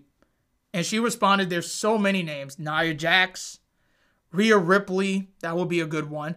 Charlotte Flair would be a good one. But my dream match, and I think she hit the nail right here, Bianca Belair. Her and Bianca, I think that would be a fucking classic. That's a WrestleMania, SummerSlam, worthy, big match. It should not be a free televised match. Now, there's not just one person. I want to take them all down. Like I said, I'm creating a legacy. I'm here to take over. I see what you did there, Jade. And make a name for myself so whoever wants it, they'll come and get it. If spending time in NXT was part... Now, she says, if spending time in NXT was part of her conversation when she signed, and she said, you're trying to slide it in there with the question. You asked for too many questions, and she's laughing in a good way. Now, she was also asked if she felt she hit the glass ceiling in AEW. She says, I wouldn't say it was a ceiling. I would just say that the route that I wanted to take was different from the route that I wanted to embark on was different. And I didn't see over there where I could get it. And the only way I could do it was coming to WWE, coming to the WWE universe. So I bet on myself. I made the best decision by coming here. And that's pretty much the reason. She wants to be in the Hall of Fame. And she mentioned joining the company was a no-brainer. Well, she did spoke with ESPN. And continuing on with the Jade Cargill stuff, she was asked, will she be on the main roster of the NXT brand? This is from ESPN. She says it has been decided. And guess what? Everybody's going to have to tune in to every network to see where I'm going. That's what I'm here for. I'm here to stir the pot and get people guessing where I'm going to be. So just tune in. If I have to take a guess, I could definitely see her on SmackDown. She will be the biggest star on SmackDown. She'll join Charlotte, Asuka, Io, and Bianca as the top stars in that company. Now, the reason she left AEW for WWE was because of the leadership. Paul, Bruce, Dan, and Nick mean you can't get any better than that. And I'm the first signing under the umbrella. I mean, there's so many different things. Where else can you go to get the best quality training? Nowhere else. The PC is here. The PC here is one-on-one. There's nothing else like it. The machine is behind you. The platform, just the overall history, the legacy, creating household names means I can go on and on. I mean, why not? The question is, why not? Yes, I would say that they see that it's in me. I think they know that I worked hard, that I'll bring that hard work over here to the PC.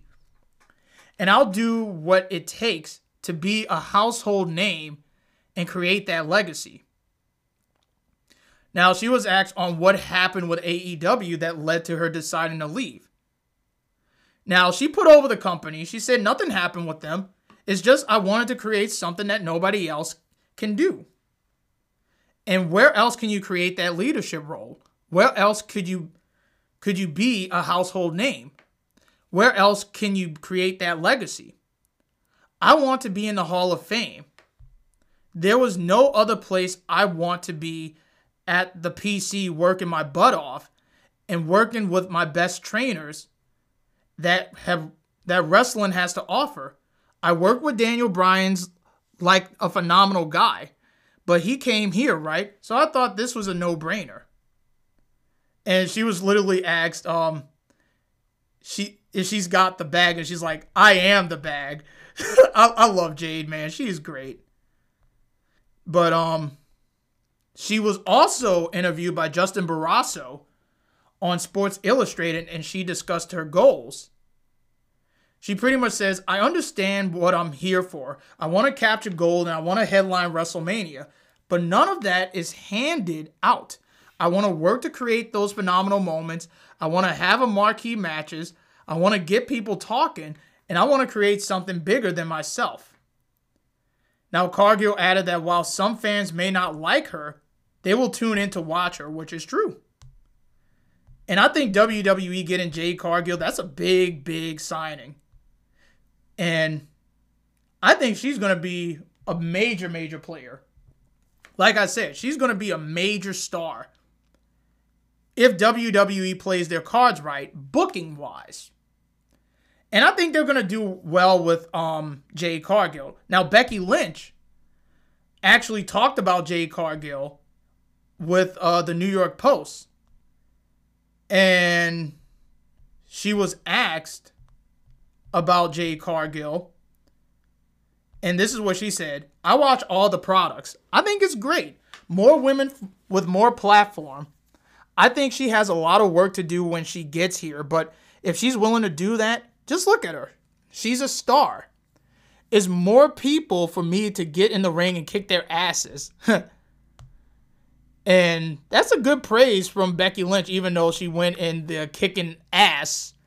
Even though I could see a match with Jade and Becky Lynch. Again, if they play their cards right. But other than that, Jade Cargill, like, think of the matches she could have. Like, she could have a match with Asuka, with Io, with Charlotte, Bayley, Bianca, Rhea Ripley, Raquel, Zoe Stark, Shayna Baszler. Not like Nia Jax. I know that's going to rub some people the wrong way, but... And a returning Kyrie, too. But we'll see where that goes. But other than that, it's a good signing. Like, I'm really happy for Jade. I think she's going to have a successful run in WWE. Mark my words. Go back to this episode. I'm telling you right now, she's going to have a successful run with this company. And like I said, I put my trust in WWE to play the card right with Jade Cargill. Hopefully they do right with Jade. Because they got somebody who can be star potential. Well, she's already a star. But she can literally go out there and command the audience.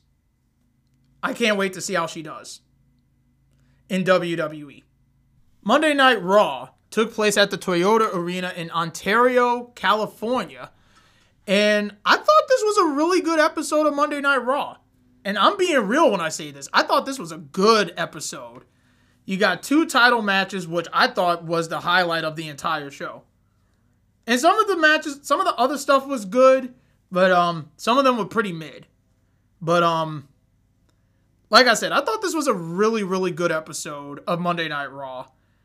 And of course, we start things off with Cody Rhodes. He kicks off the show and he welcomes everybody to Monday Night Raw.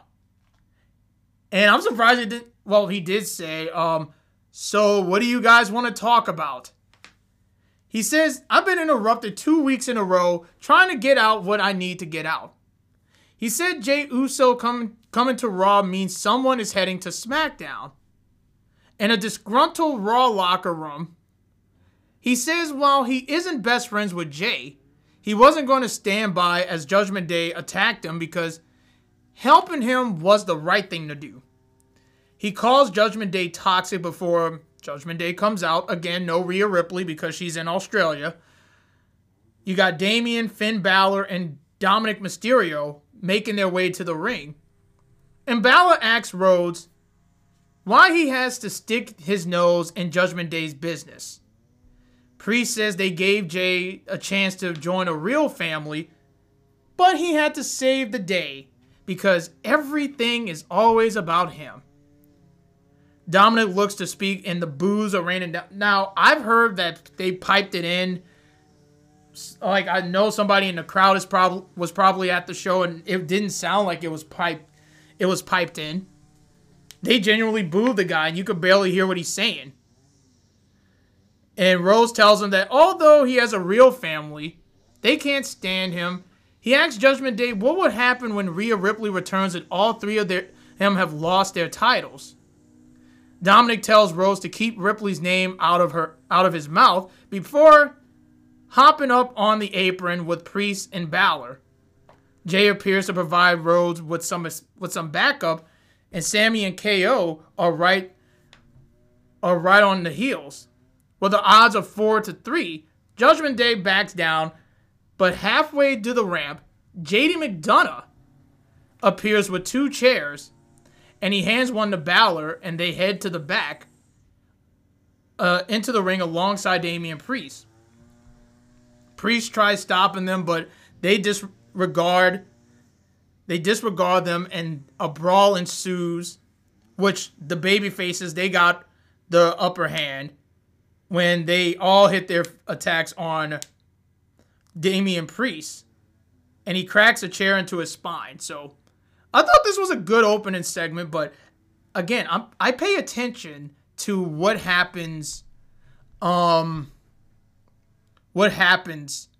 the end, because this could also be setting up something even better.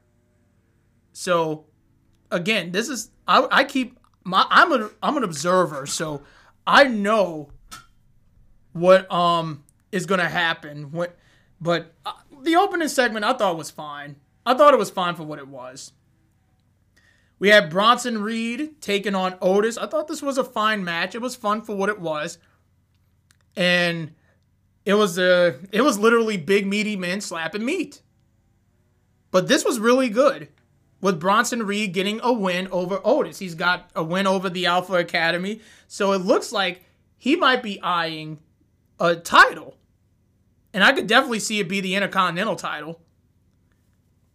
Now, we go backstage. We see Becky Lynch shining her NXT Women's Championship when Tegan Nox walks in. And Lynch says she expected her to answer the open challenge instead of Natalya. Now, Nox says she thought she would let the veteran answer the call. And after offering up some advice, Lynch offers her the next shot after Tiffany Stratton this weekend at No Mercy. Now, after the break, we see Tegan Nox and Natalya backstage arguing with Adam Pearce, asking for a shot for the NXT Women's title. So Pearce makes a number 1 contenders match between them later on during the show. Now, speaking of which, Becky Lynch actually talked about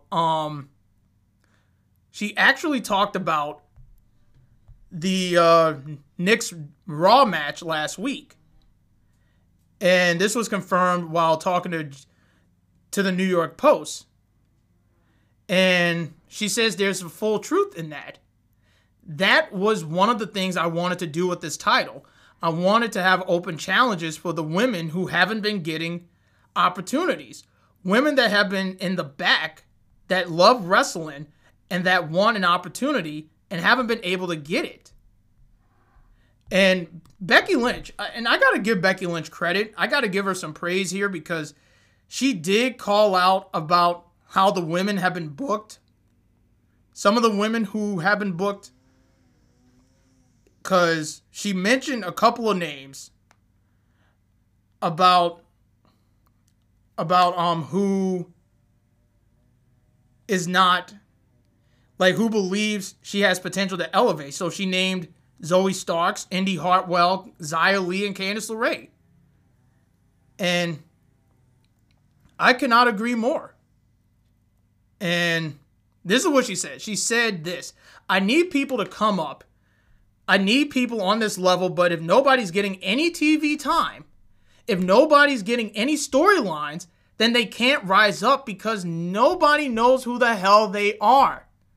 It's hard to gain momentum if you don't get no TV time, and it's hard to get TV time if there's nothing to fight for. We know Rhea Ripley only likes hanging out with the lads, the Judgment Day, and doesn't like getting hit. So that's why I came along with my championship, trying to give people some opportunities.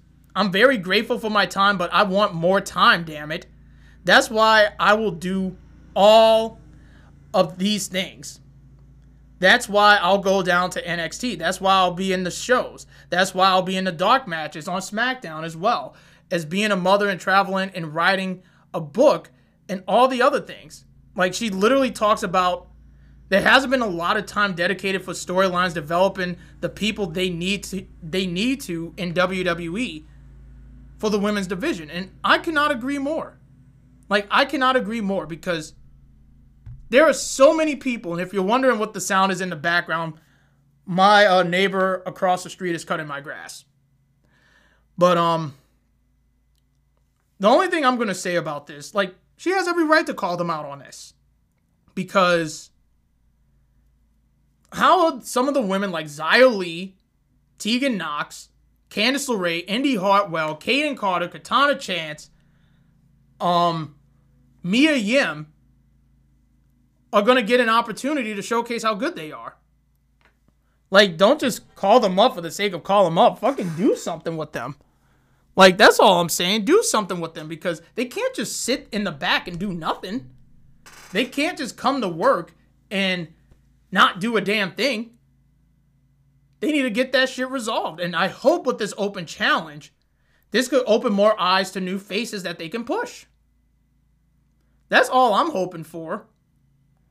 So, but that's a good point that Becky brought up. How are some people going to get an opportunity if they're not going to be on television?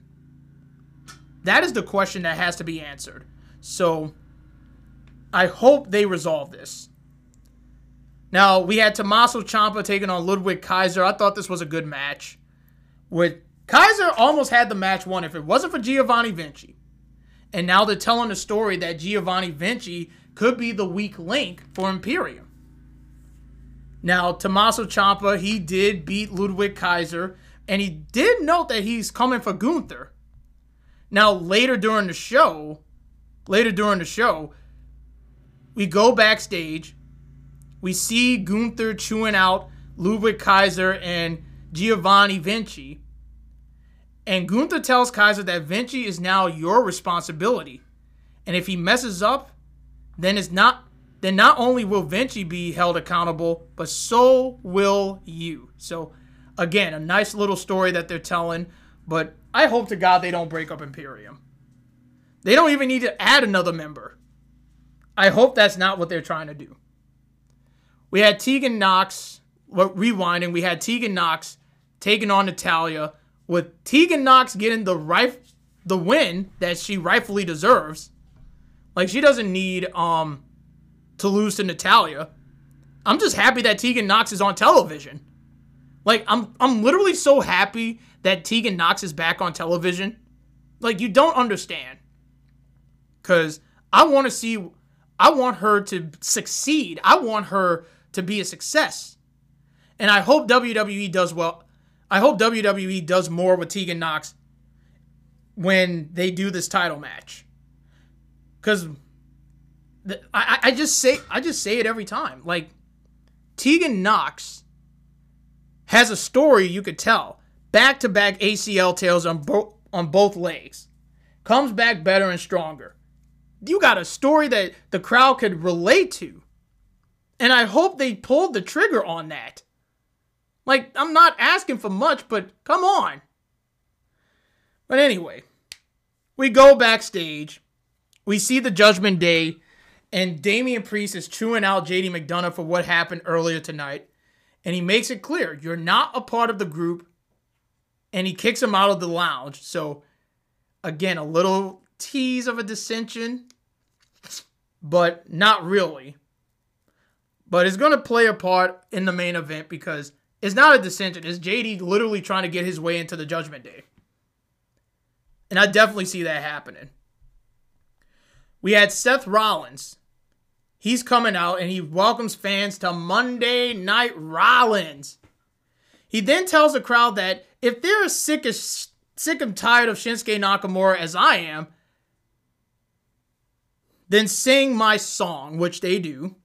And if they think it's time for him to defend the world championship, he calls out Nakamura unless he wants him to move on to another challenger. So Nakamura appears on the Titantron, and he says Rollins has many demands. He says he wants nothing more than to be the straw that breaks Rollins' back. Then says while his stamina is admirable, he has no patience. He says Rollins showed his hand while he has yet to show his. Then formally accepts the challenge and calls his shot for the World Heavyweight Championship at Fastlane to be a last man standing match. Now Rollins, he's taken a minute to think it over, and admits that Nakamura played his hand perfectly. He says Nakamura is forgetting one thing, and this is when I love it when Rollins gets serious. He says this back is not his weakness, but rather my strength. He says his family will only be ashamed of him if he doesn't give it his all. He accepts the stipulation and says one of them will walk out as champion, and adding that it will be me. So I thought this was a good promo with Seth Rollins, and the stipulation they added I thought was good. So, but I'm looking forward to it. But again, Nakamura is not beating Seth Rollins. Like, I'm loving the heel run. I think the heel run is great. But he is not beating Seth Rollins. That is going to Gunther. That is literally going to go to Gunther. We have the NXT North American title on the line as Dominic defends against Dragon Lee. And I thought they had an excellent match. I thought this was a really, really great match. In the main the casuals get to see how great Dragon Lee is. And Dominic even proved that he doesn't even need Mommy, a.k.a. Rhea Ripley, to be by his side. So, I could definitely, like, I thought this was Dominic's best match. Possibly his best title defense, period. And like I said, Dragon Lee, he did great on his in-ring debut. So, definitely keep an eye on Dragon Lee if you don't know who he is. He is fucking great. But Dominic got the clean win over Dragon Lee. And I thought, like I said, I thought this was really, really good. Now, we go from that to Michael Cole, who's in the ring to introduce Nia Jax. Now, she comes out and Cole asks Jax, why are you targeting the entire women's division? And Jax says, I wasn't paying attention to you. She says, I'm Nia Jax. And she calls herself the baddest human in all of WWE. She says everyone thought that title would go to Rhea Ripley, but she squashed her. She said the same thing applied to Shayna, Zoe, Raquel, Chelsea Green, and Piper Niven. And she squashed all of them. Zoe Starks comes out and says, You haven't squashed me, but you did it while my back was turned. And she dares her to do something, and the two begin brawling, which leads to a match with Nia Jax winning. It was okay, I guess, but really not much. I will say that you could go back and watch and say, "Oh, this was great." No, it was all right for what it was. Nia Jax won with the Annihilator. That's pretty much the bonsai drop, and that was that. Now, we had Miz TV. Good old Miz TV. Miz welcomes fans to his show, and he brings out Drew McIntyre. And Miz tells him that you can speak freely. And McIntyre asks Miz if he has any questions. And Miz applauds him. McIntyre for standing idly by as Jey Uso was being attacked by the Judgment Day last week. Now McIntyre says he's nothing like Miz. And Miz says what you did was in his image. He then says McIntyre was unbeatable until he wasn't. And gives his history. It makes sense that he doesn't trust Jey. And McIntyre says karma's a bitch. And Miz says McIntyre's the Batman of WWE. And he compares Cody Rhodes to Superman. Like, he compares him to Superman. and then asks how it felt to be beat by him last week, which brings out Kofi and Xavier Woods. Now, Kingston says McIntyre is not a coward like he showed them last week. And Woods echoes the same sentiment, which Miz cuts them off, and this is the running gag. He tells Miz to shut up, McIntyre does.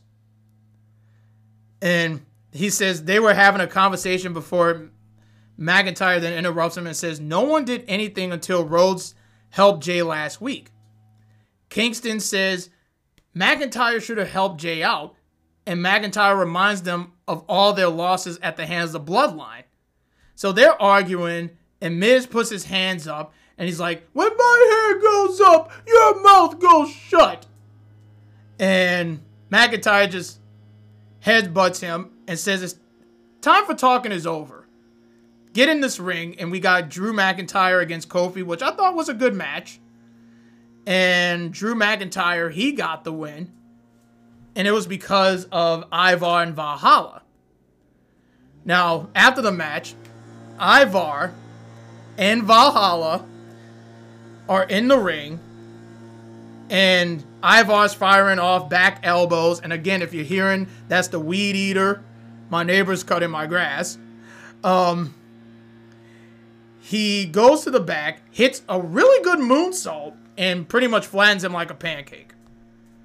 And I thought this was good for what it was. And it looks like we're going to have the New Day and the Viking Raiders, if Eric is cleared. Because I don't know what the status is with Eric, but hopefully he's all right. Now, in the main event, we had a really good undisputed WWE Tag Team Championship match between the Judgment Day and KO and Sami Zayn. This was really good for what it was, with the Judgment Day retaining with the help of JD McDonough. Remember what I said? I feel like JD McDonough is going to be a part of Judgment Day pretty soon. Now, after the match, this is where I paid attention to. Cody Rhodes and Jey Uso, they reemerged. They attacked the Judgment Day. You got Sami Zayn and Kevin Owens joining in. And you got a huge brawl that breaks out. And that's how Raw ended. So, judging by what they did, it looks like we're going to have Zayn, Owens, Cody, and Jey Uso taking on the Judgment Day with JD McDonough at War Games. This has to be a build for War Games. And I hope to God that is the destination that we should be heading. But other than that, I thought Monday Night Raw was a really good show. It impressed. Sometimes you would have a good show, but sometimes you would have one of those shows where it's just meh. But it was a good show nonetheless. Now, let's switch gears to NXT because we are on the final build to NXT's No Mercy, which, let me do my little cheap plug. I will be live on Twitch this Saturday to react and give my thoughts on the matches and if we get any surprises. Now, we start things off with the NXT Global Heritage Tournament Finals. Who will face Noam Dar at No Mercy, Butch or Joe Coffey? And I thought they had a really good match. With Butch, Pete Dunne, getting the win over Joe Coffey. So he will be challenging Noam Dar at No Mercy. Now, we go backstage, and Dominic Mysterio gloats about his win over Dragon Lee, oblivious to the fact that Dragon Lee is in a triple threat match for the North American title, which Dominic gets furious. Now, we are shown at an Italian restaurant with Tony D and Stax. They invite Humberto Carrillo and Angel Garza. And Angel says that they came there for the NXT titles. And Stax tells him, wait for the others, which you had the Creed brothers and you had OTM, who beat Hank and Tank. And all I could say is for that, and I'm just going to continue on with this because pretty much what they did, they set up a fatal four-way for the tag titles at No Mercy, because that's their way of getting every tag team on the card. So I'm not gonna go through all the segments with them, but that's what the Italian restaurant was for. We had Trick Williams. He took on Joe Gacy, and I thought they had a good match. With Trick Williams getting the win, and he says it feels good to get the win, and it's ambidextrous. I hand out an ass whipping with both hands, and he says, I'm betting Carmelo Hayes to win the NXT title to win at No Mercy. Williams says that he wants a title of his own, which later during the show, he goes to the office of Shawn Michaels. And what happens, you'll see. You'll know where I'm going with this. But it leads to him getting an opportunity and making a triple threat into a fatal four-way. That's what happened. But like, Trick Williams is over, dude. He is so fucking good and charismatic too. Like, he is so fucking charismatic that I honestly believe that he should get a title one day. I honestly believe that. But we go backstage. We see Blair Davenport being interviewed by Mackenzie Mitchell, and she calls out Gigi Dolan and tells her to watch what she does tonight. And what happened? She attacked Gigi Dolan when she was stretching, and we see Blair Davenport standing over a prone Gigi Dolan. So she took her out of the equation. Now, we also go backstage. We see Andre Chase and Duke Hudson. They're looking for Thea Hale. And we see JC Jane reveal Thea in an all-black symbol. Thea says she finally feels like a grown-ass woman. And JC says to wait until they see her new ring gear. And what a ring gear she had, to say the least. We'll get to that in a second.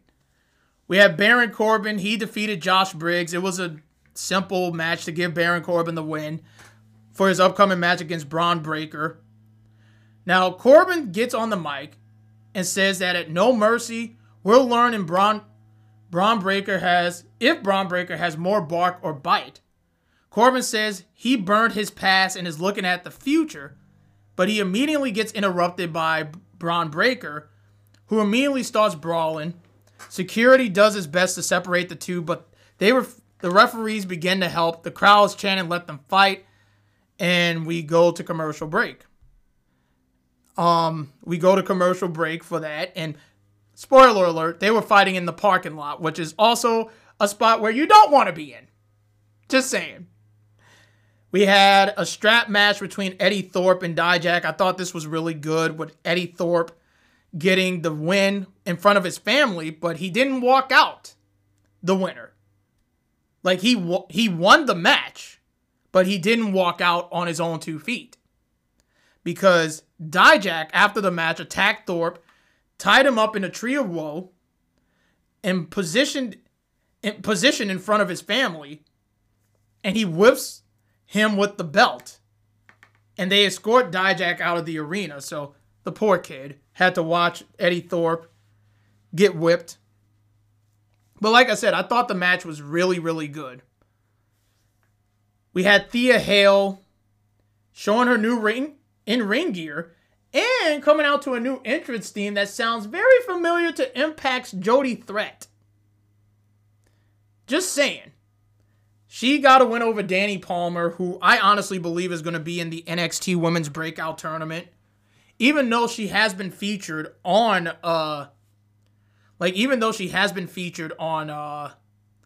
NXT television, I think she should be on the Breakout Tournament because I know how good she is. Now, we go backstage. We see Dominic Mysterio. He says, "I'm going to whoop that trick," before thanking Dragon Lee for the black eye. Dominic says, "I run NXT," and Dragon Lee pretty much attacks Dominic, which the Fatal 4-Way, you had Dragon Lee, Axiom, Tyler Bate, and Trick Williams. I thought this was an excellent match. This was the best match on the entire show, with Trick Williams getting the win over all three of these guys. And at No Mercy, like, honestly, I would love to see him win, but I don't think it's going to happen. I don't think it's going to happen. And I got an idea for why when we go through our predictions. Now, we are shown a video that mentions WCW Saturday Night and the Cincinnati Bengals. Now, this could be a tease for Brian Pillman Jr. making his NXT debut. And I think that's where it's going to be leading. Now, the show closed with a contract signing between Carmelo Hayes and Ilya Dragunov. So, Hayes says they should just sign the contract, get this over with. Ilya calls Hayes the wrong person at the wrong time, and Hayes throws that back at Dragunov. Hayes says he knows that he'll beat Dragunov, and he calls Hayes overconfident and tells him that he'll know unbearable pain at No Mercy. Hayes says Dragunov believes his own hype and that he didn't beat him at the Great American Bash. Dragunov says it is his destiny to win the title, and Hayes says he's undeniable and that he's him. Hayes says he's better than the people Dragunov's beaten, accidentally throwing Trick Williams, and little did he know he threw Trick Williams under the bus. Pay attention to that, because that could play a part to what's going to happen for that NXT championship. Now, Hayes says he'll push Dragunov to his limits. Dragunov signs the contract and he says he's tired of destiny slipping through my fingers. Dragunov says Hayes' dynasty will fall. Long live the Tsar. Hayes signs the contract and calls himself the beacon of hope for kids that look like him. And they did the stare down. Commentary announced that Dragon Lee will be the special referee for Dominic and Trick. And you see Baron Corbin and Braun Breaker, they're brawling in the parking lot. And the two men continue brawling, fighting in the backstage area, through the walls, into the office of Shawn Michaels. And that's how the show went off the air. A final build, which I thought was pretty good, for No Mercy, which, let's go over the predictions. And it takes place at the Mechanics Bank Arena in Bakersfield, California. And we got 7 matches on the card. Starting with the pre-show match, we have Blair Davenport taking on Kalani Jordan. This match was made official when Kalani Jordan threw down a challenge against Blair Davenport at No Mercy. And I honestly feel, and this is just me, I honestly feel that had Dana Brooke not get released, it could have been Dana Brooke against Kalani Jordan at No Mercy. That's just my theory. But it's good to see Blair Davenport, it's good to see Kalani get an opportunity on a big premium live event for NXT. But she is not beating Blair Davenport. I got Blair Davenport. I think she's winning this match. And that's all she wrote. We got the NXT Tag Team titles on the line. A fatal 4-way. The Family, Tony D'Angelo and Channing Stack Lorenzo, defending their titles against OTM, Lucian Price, and Bronco Nima with scripts. The Creed Brothers and Humberto Carrillo and Angel Garza. I am going with the Family. I think they're going to retain. It's too early for OTM. They're not ready yet. I could see the Creed Brothers, they had their run, and I think they're main roster ready. But it would be interesting to see Humberto and Angel win the titles. That would be nice. But I'm going to throw this out here. When the Family retains, this is just my other bold prediction I'm throwing. They celebrate, but suddenly they get attacked by 2 mystery men in a mask. And if my hunch is correct, this will be the day to bring back the Authors of Pain with Paul Ellering. I'm just throwing it out there. If this happens, I am going to lose my fucking shit. And I'm being real when I say this. I will lose my fucking sanity if I see AOP and Paul Ellering. Because there were reports that they were backstage in NXT and they did come back. So it would make a little bit of sense. So I'm going with the family. I think they're going to retain. We have Braun Breaker taking on Baron Corbin one-on-one. This is an easy win for Braun Breaker. This is just to establish him as a heel, which I think he's doing a really good job with. Now, I could say that Von Wagner comes back and he gets revenge and Baron Corbin wins. I don't think that's going to happen. I think Braun wins and we establish him as the top heel in the company, in NXT. So that's what I'm going with. I'm going with Braun. He's going to win. Baron Corbin is just there to put over the younger talent. We have the NXT Heritage Cup. Pete Dunne, Butch, taking on Noam Dar. I really want Butch to win. I want Pete Dunne to win. And I'm going with that. I think Pete Dunne should win. And look, Metaphor, they are so entertaining. Like, literally. They are literally an entertaining group. But I would not be surprised if Noam Dar retains the Heritage Cup.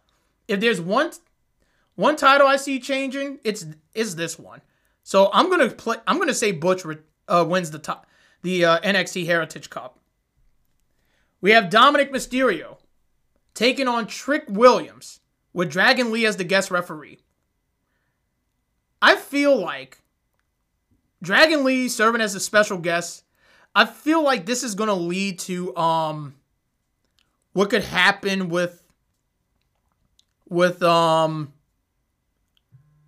him. I could see Wesley coming back and not just attacking Dragon Lee.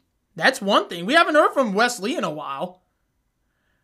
I could also see Dom attacking Dragon Lee as well.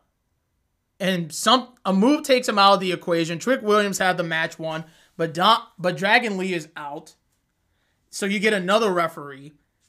I think Dom is retaining. As much as I want Trick Williams to win, and here's the thing. What really bugs me, it should have been Ali. And for what I heard, per The Observer, apparently Mustafa Ali's release was a last-minute late decision. And I asked why. That's all I'm asking. I'm just asking why. Why? Just, it could have been Ali and Ali, and you could have told a story with Ali and Dragon Lee. So, that ain't gonna happen, and it sucks. But I think Dom's retaining. I feel like they're gonna hold off on the title change after War Games. I think that's the direction that they're gonna be going with. But I just can't see Dom dropping the title just yet. But I do see some change that's gonna happen with Trick Williams, which we'll get into in a second. We have Tiffany Stratton taking on Becky Lynch in an Extreme Rules match for the NXT Women's Championship. Tiffany Stratton is undeniably incredible. She has come a long way. And I mean that wholeheartedly. She has literally come a long way with how she constantly gets better and better and better. Because, she's just somebody I could see being a top name in this company. Becky Lynch, she's not dropping the title to Tiffany Stratton. As much as I think she should win the title back, I don't think she's not. I think this is going to be a Becky Lynch win, and this leads to Tegan Nox against Becky Lynch on Monday Night Raw. Now, if I were to throw something out there, What if Jade Cargill shows up and attacks Becky Lynch after the match? That would get a lot of eyes on not only NXT, but it would also have Jade challenge for that title. That would be nice. But we're going to keep guessing. But Becky Lynch, she's my pick. She ain't dropping the title. And in the main event, you got Carmelo Hayes defending the NXT Championship against Ilya Dragunov. This is going to be an excellent match with Carmelo Hayes retaining the title. And after the match, he's celebrating with Trick when Trick turns heel on Carmelo. I could see that. He did not come close to beat, he came close to beat Dom, but he failed. And he takes that frustration out on Carmelo. And remember, Carmelo threw Trick under the bus when he mentioned Ilya has beaten everybody that stepped in his way, including Trick Williams. So keep that in mind. But Carmelo, he retains, and I think Trick Williams leaves him laying, and we see a heel Trick Williams. I think that's the direction we're going with. And that's my predictions for NXT No Mercy, which again, I will be live on Twitch reacting and giving my thoughts on the match. So tune in to my Twitch channel, twitch.tv, Shino Phoenix, and we'll discuss it, okay? SmackDown took place at the Golden One Center in Sacramento, California, and I thought this was a pretty good episode of SmackDown, which was highlighted by that excellent United States Championship match between Santos and Rey Mysterio. I thought that was a really great part of the show. And is John Cena going to face Jimmy and Solo alone? Well, let's talk about it. So the Bloodline, Jimmy, Solo, and Paul Heyman, they kick off the show, and Heyman introduces himself. And there was a funny moment where he said, "My name is not Boo," and I just laughed. I thought that was pretty funny. And he says, "My name is Paul Heyman," which the crowd does Paul Heyman, before saying he, Sikoa, and Jimmy acknowledge Roman Reigns, along with everyone else. He says their acknowledgement comes in the light of the attack Sikoa and Jimmy launched on John Cena. Then they show the recap of said attack. Heyman then says Cena is having issues, the story is that he's having issues getting to the Golden One Center, but until he gets there, you can't see him. He says AJ Styles isn't at SmackDown tonight due to what happened last week, but Jimmy cuts him off and grabs the mic right out of his hands, literally trying to pull the Roman Reigns. He's like, "Give me the microphone," and he just snatches it out of Paul Heyman's hands. Now, Jimmy cuts him off. He says the Bloodline is now in your city, and says Cena isn't there because he's actually scared. Yeah, right. He says if Cena doesn't stay away from the Bloodline, he'll end up in the same condition as Styles. When all of a sudden, Carl Anderson appeared out of nowhere. He blindsides Jimmy and Sikoa. He clotheslines Jimmy out of the ring where Sikoa and Heyman have ended up. And he challenges either Sikoa or Jimmy to a one-on-one match. Now that has become the OC business. And it looks like what they're trying to do is they're trying to have Carl Anderson have some backbone instead of being this goofy self with Gallows and Mia Yim. Because that's what AJ wanted. He wants to see a serious side on them.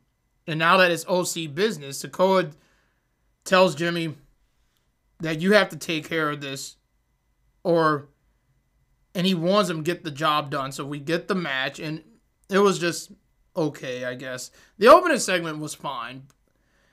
It did what it had to do to put some heat on the Bloodline, which, let me talk about Jimmy Uso's theme for a second. I actually prefer this theme over Jey Uso's theme because it's kind of catchy. It gives that tribal Roman Reigns vibe a little bit, but it's catchy. But Jimmy Uso and Carl Anderson, the match was meh. Really didn't get into it. But Jimmy Uso got the win over Carl Anderson. I don't know what they're doing with Carl. I don't know what they're doing with Carl Anderson. And it's a sin that they're not doing anything with Carl. But anyway, after the match, Anderson looks to attack Jimmy, but Sikoa hops in the ring and delivers a Samoan spike. Yeah, that's good for you, Carl. And if you're wondering where Luke Gallows is out with an injury. So Michan runs out to check on Anderson. Jimmy is running his mouth. Like, they're right on the ramp, and Michan just slapped the fucking taste out of Jimmy's mouth. Like, that was a beautiful slap. And Paul Heyman just looked shocked. And Jimmy gets embarrassed. He's walking backstage, just looking at people who are working behind the scenes and just taking his frustration out on them. But that's not the only time. Because later during the show, we go backstage and we see Jimmy attacking Ashanti the Adonis. And B-Fab is watching. So Sikoa sends Adonis through the table with a spinning solo, the spinning Uranagi. And Jimmy points out that he will not be John Cena's tag partner at Fastlane. So pretty much what they're trying to do is take out anybody who John Cena might go for as his tag partner. But, I mean, it's fine. And poor Ashanti the Adonis. Poor Ashanti the Adonis and B-Fab. Like, Top Dollar gets let go. And it looks like they're just treading water right now. Like, and that's sad to say. But, I mean, like I said, Michan slapping Jimmy Uso was good. The match itself was just meh.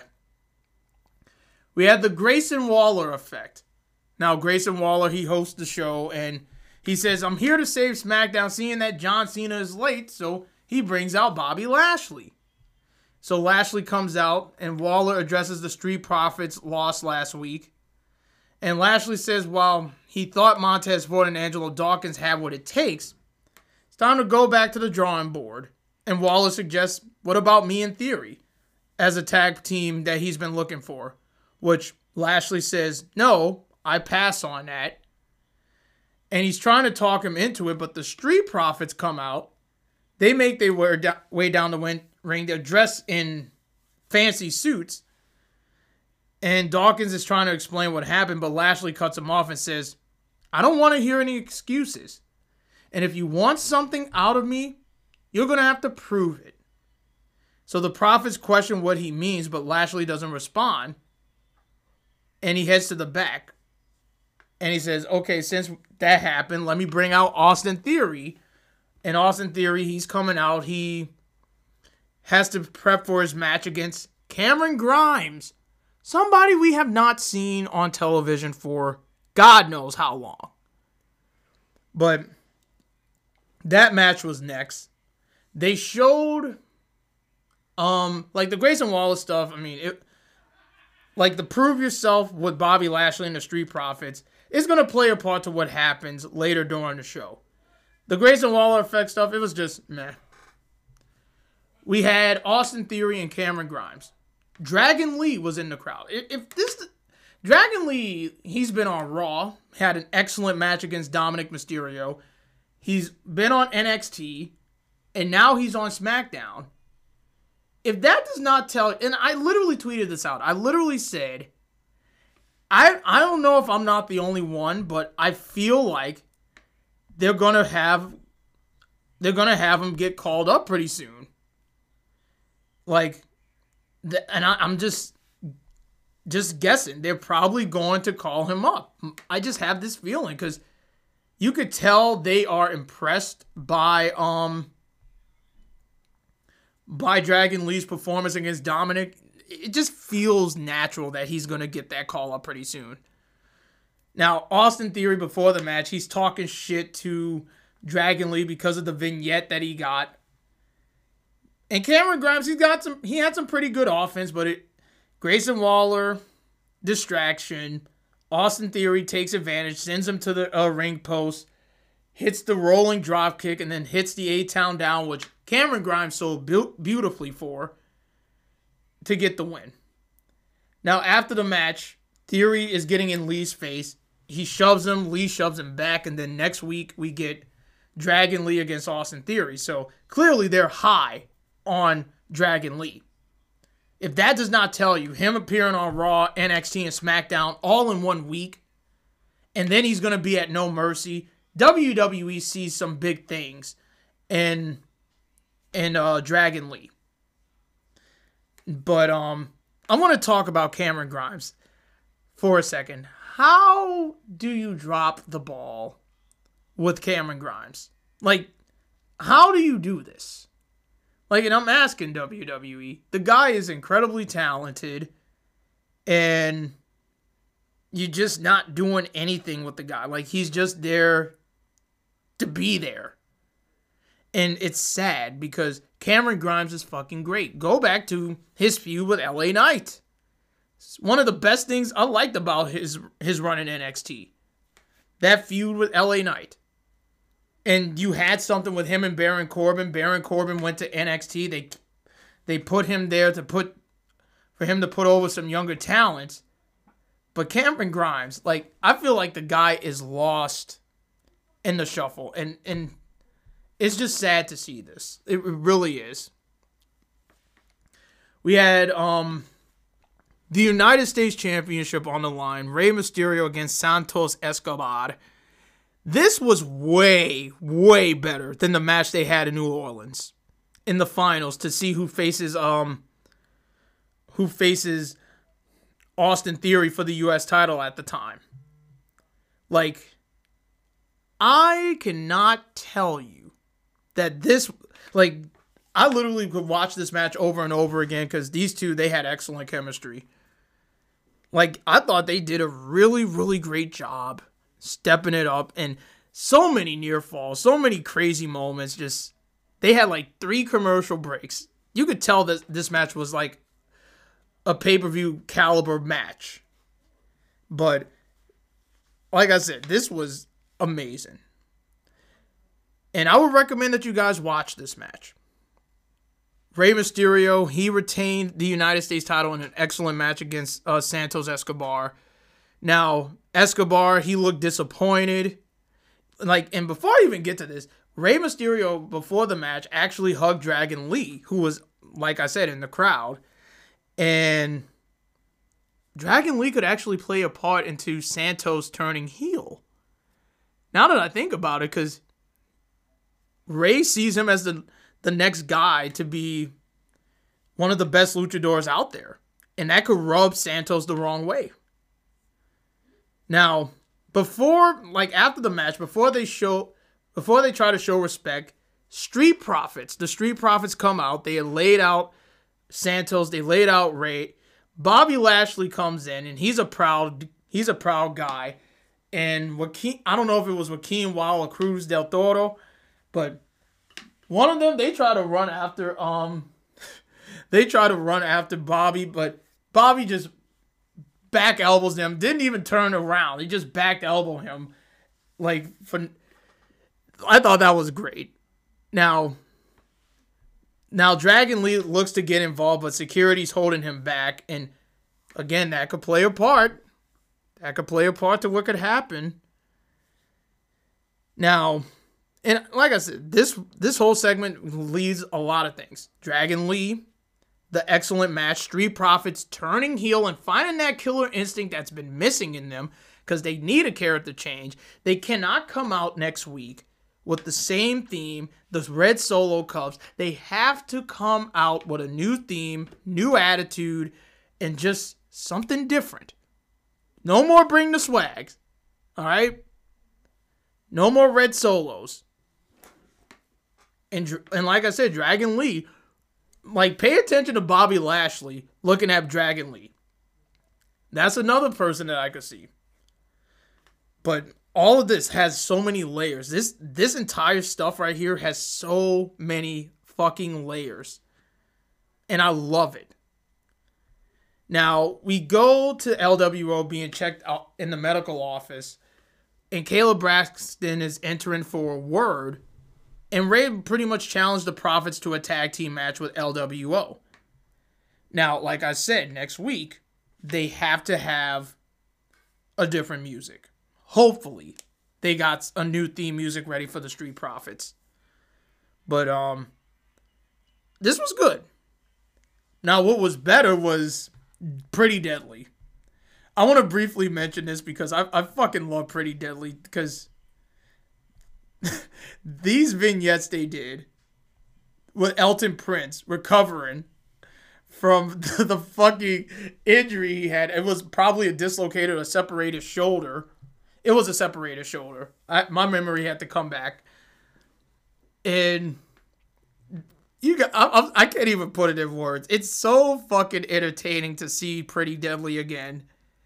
And they're literally becoming one of my favorite acts on SmackDown. Like, literally. Becoming one of my favorite acts. And it's so good. Like, it's literally them training Elton Prince to use his arm again. Gets out of the wheelchair. And they're fucking jumping in the freeze frame. And then it goes, hashtag Elton Strong. And when you think about it, didn't AEW had Roderick Strong with the neck brace and it had hashtag neck strong? Or Roddy... Yeah, they had the neck strong. Ooh, WWE, you sly devil you. You sly devil you. But I like it. I thought this was great. Now, we had Charlotte Flair versus Bayley. Now, before the match began, Flair grabs a mic and she's asking Bayley, what happened to you? You used to be one of the 4 horsewomen, and now you're a stepping stone while I'm the measuring stick. And of course, she cashes in the Omni Flair Charlotte in the Bank contract to challenge Io Sky at Fastlane once she beats Bayley, which she did. Match was okay. But, Charlotte got the win with a spear out of nowhere. She's literally Roman Reigns right there. Now, after the match, Bayley gets handed the mic by Dakota Kai, and Bayley said it best. You can't just cut the line. She said, I promise to end Charlotte Flair tonight, and she intends to do so. So, Damage Control, they surround the ring when Asuka made the save. Now, Asuka, she's yelling in Japanese, and Bayley not doing a good job translating what Asuka is saying. Pretty much spoke on Io's behalf, saying that Io will defend her title against both Charlotte and Asuka in a triple threat match. And just the funniest moment was Io telling Bayley that's not what she said. And that's official. We got Io defending her title against Charlotte and Asuka. I don't see Charlotte or Asuka walking out. I think Io is winning again. Like, I feel like they're going to do a figure 8 spot. They both hit the moon. No, Io hits the moonsault, pins Asuka for the second time, and she retains the title. Now, again, I want to mention this real quickly because I did this on the last episode, and I'm going to do it again. Bianca, she's taking some time off.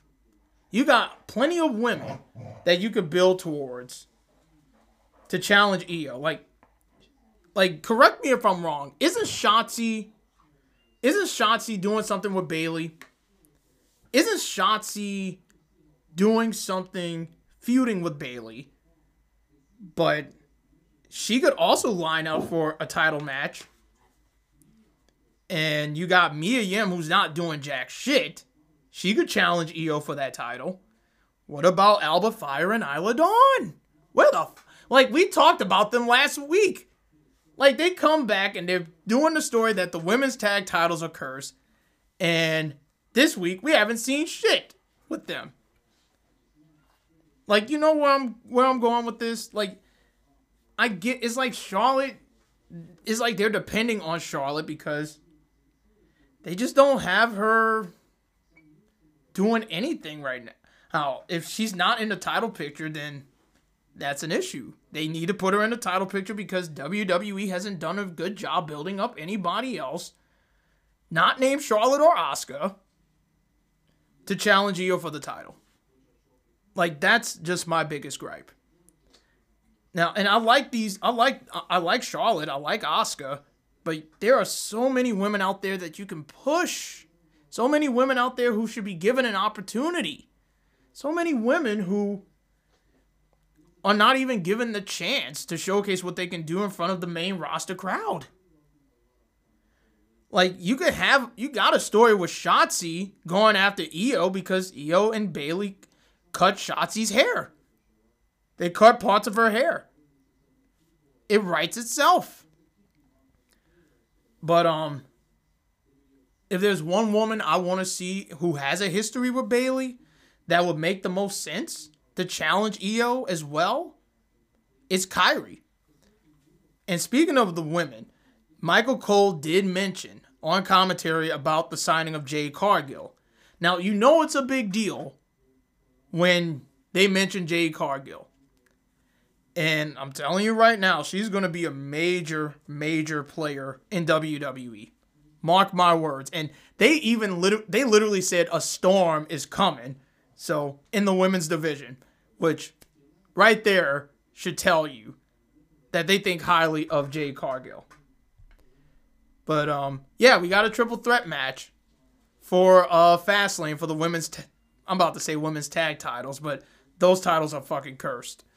The WWE Women's Championship. There. But it should be a great match.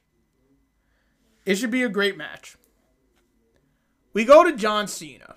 He closes out the show. He's in the ring. He says, I came back to compete and I wanted a match. He says while the Bloodline left him knocked out, they also left him with a contract for their Fastlane 2-on-1 handicap match. Now he says he doesn't have a partner and now he faces the choice. Rip up the contract or fight. He promises to honor the contract even if he doesn't have a partner, which brings out Jimmy Uso, along with Solo Sikoa and Paul Heyman. Jimmy, he's running his mouth about what he and Sikoa did to Ashanti the Adonis. Then says he won't make it to Fastlane as he hopes. No, he hops up on the apron with Sikoa. Cena clocks him, and he looks to plant Solo Sikoa with an attitude adjustment, but Jimmy Uso comes in with the save with the super kick, and he helps Solo Sikoa. They take turns landing hip attacks. They clear the announce desk, and before Sikoa ascends to the top rope, L.A. Knight got a big reaction in Sacramento. He runs down and helps John Cena, stomps on Jimmy, hits a beautiful neck breaker and on Solo Sikoa, and plants Jimmy with an elbow drop on him. And John Cena dumps Sikoa out of the ring, and Knight does the same to Jimmy Uso. So you got LA Knight and John Cena. They're left standing in the ring when LA Knight grabs the contract, signs it, and Cena overacts on, like, just LA Knight being his tag partner. And now it's a tag team match. Jimmy Uso and Solo Sikoa against LA Knight and John Cena. So it's a big deal for LA Knight. The guy is getting the ultra rub. Like, and I like this for many reasons. Because LA Knight is over. He is a big, big star. And WWE would be so fucking foolish to not get the rocket strap on this guy. Now, he has main event written all over him. Like, main event talent written all over him. And it looks like after Fastlane, they're probably going to build up LA Knight against Roman Reigns for that Saudi show. But we all know LA Knight ain't beating Roman. That would even make Roman the biggest heel right there. But to make up for that, they're going to give LA Knight the United States title, which I think is the right direction. But getting the biggest rub, teaming with John Cena, that's a big deal. That is a big, big deal. Because the company sees great things in LA Knight. Even Cena could see something great in LA Knight. But, and I like this. I'm really glad that they're making him the tag partner for John Cena. And other than that, SmackDown was a really good episode. So, Dynamite was good, Raw was good, NXT was good, SmackDown was good. Good wrestling this week. Which I like. But I am getting the heck out of here, guys. Thank y'all so much for this episode. I really appreciate it. You guys know where you can find me on my socials. Twitter, Shino D Phoenix. Kick and Twitch, Shino Phoenix. Which I will be live on Twitch for NXT No Mercy's watch party. This is the very first watch party that I'm doing. And I'm super nervous. But I think it's going to turn out pretty well. TikTok, Shino D Phoenix, Instagram, CoolManSip, that's CYP by the way. Like the Facebook page and subscribe to my YouTube channel if you haven't. So until then, take care, be safe guys, support wrestling as much as you can, and this Phoenix lies off. I'll talk to y'all later. Have a great day. Peace out.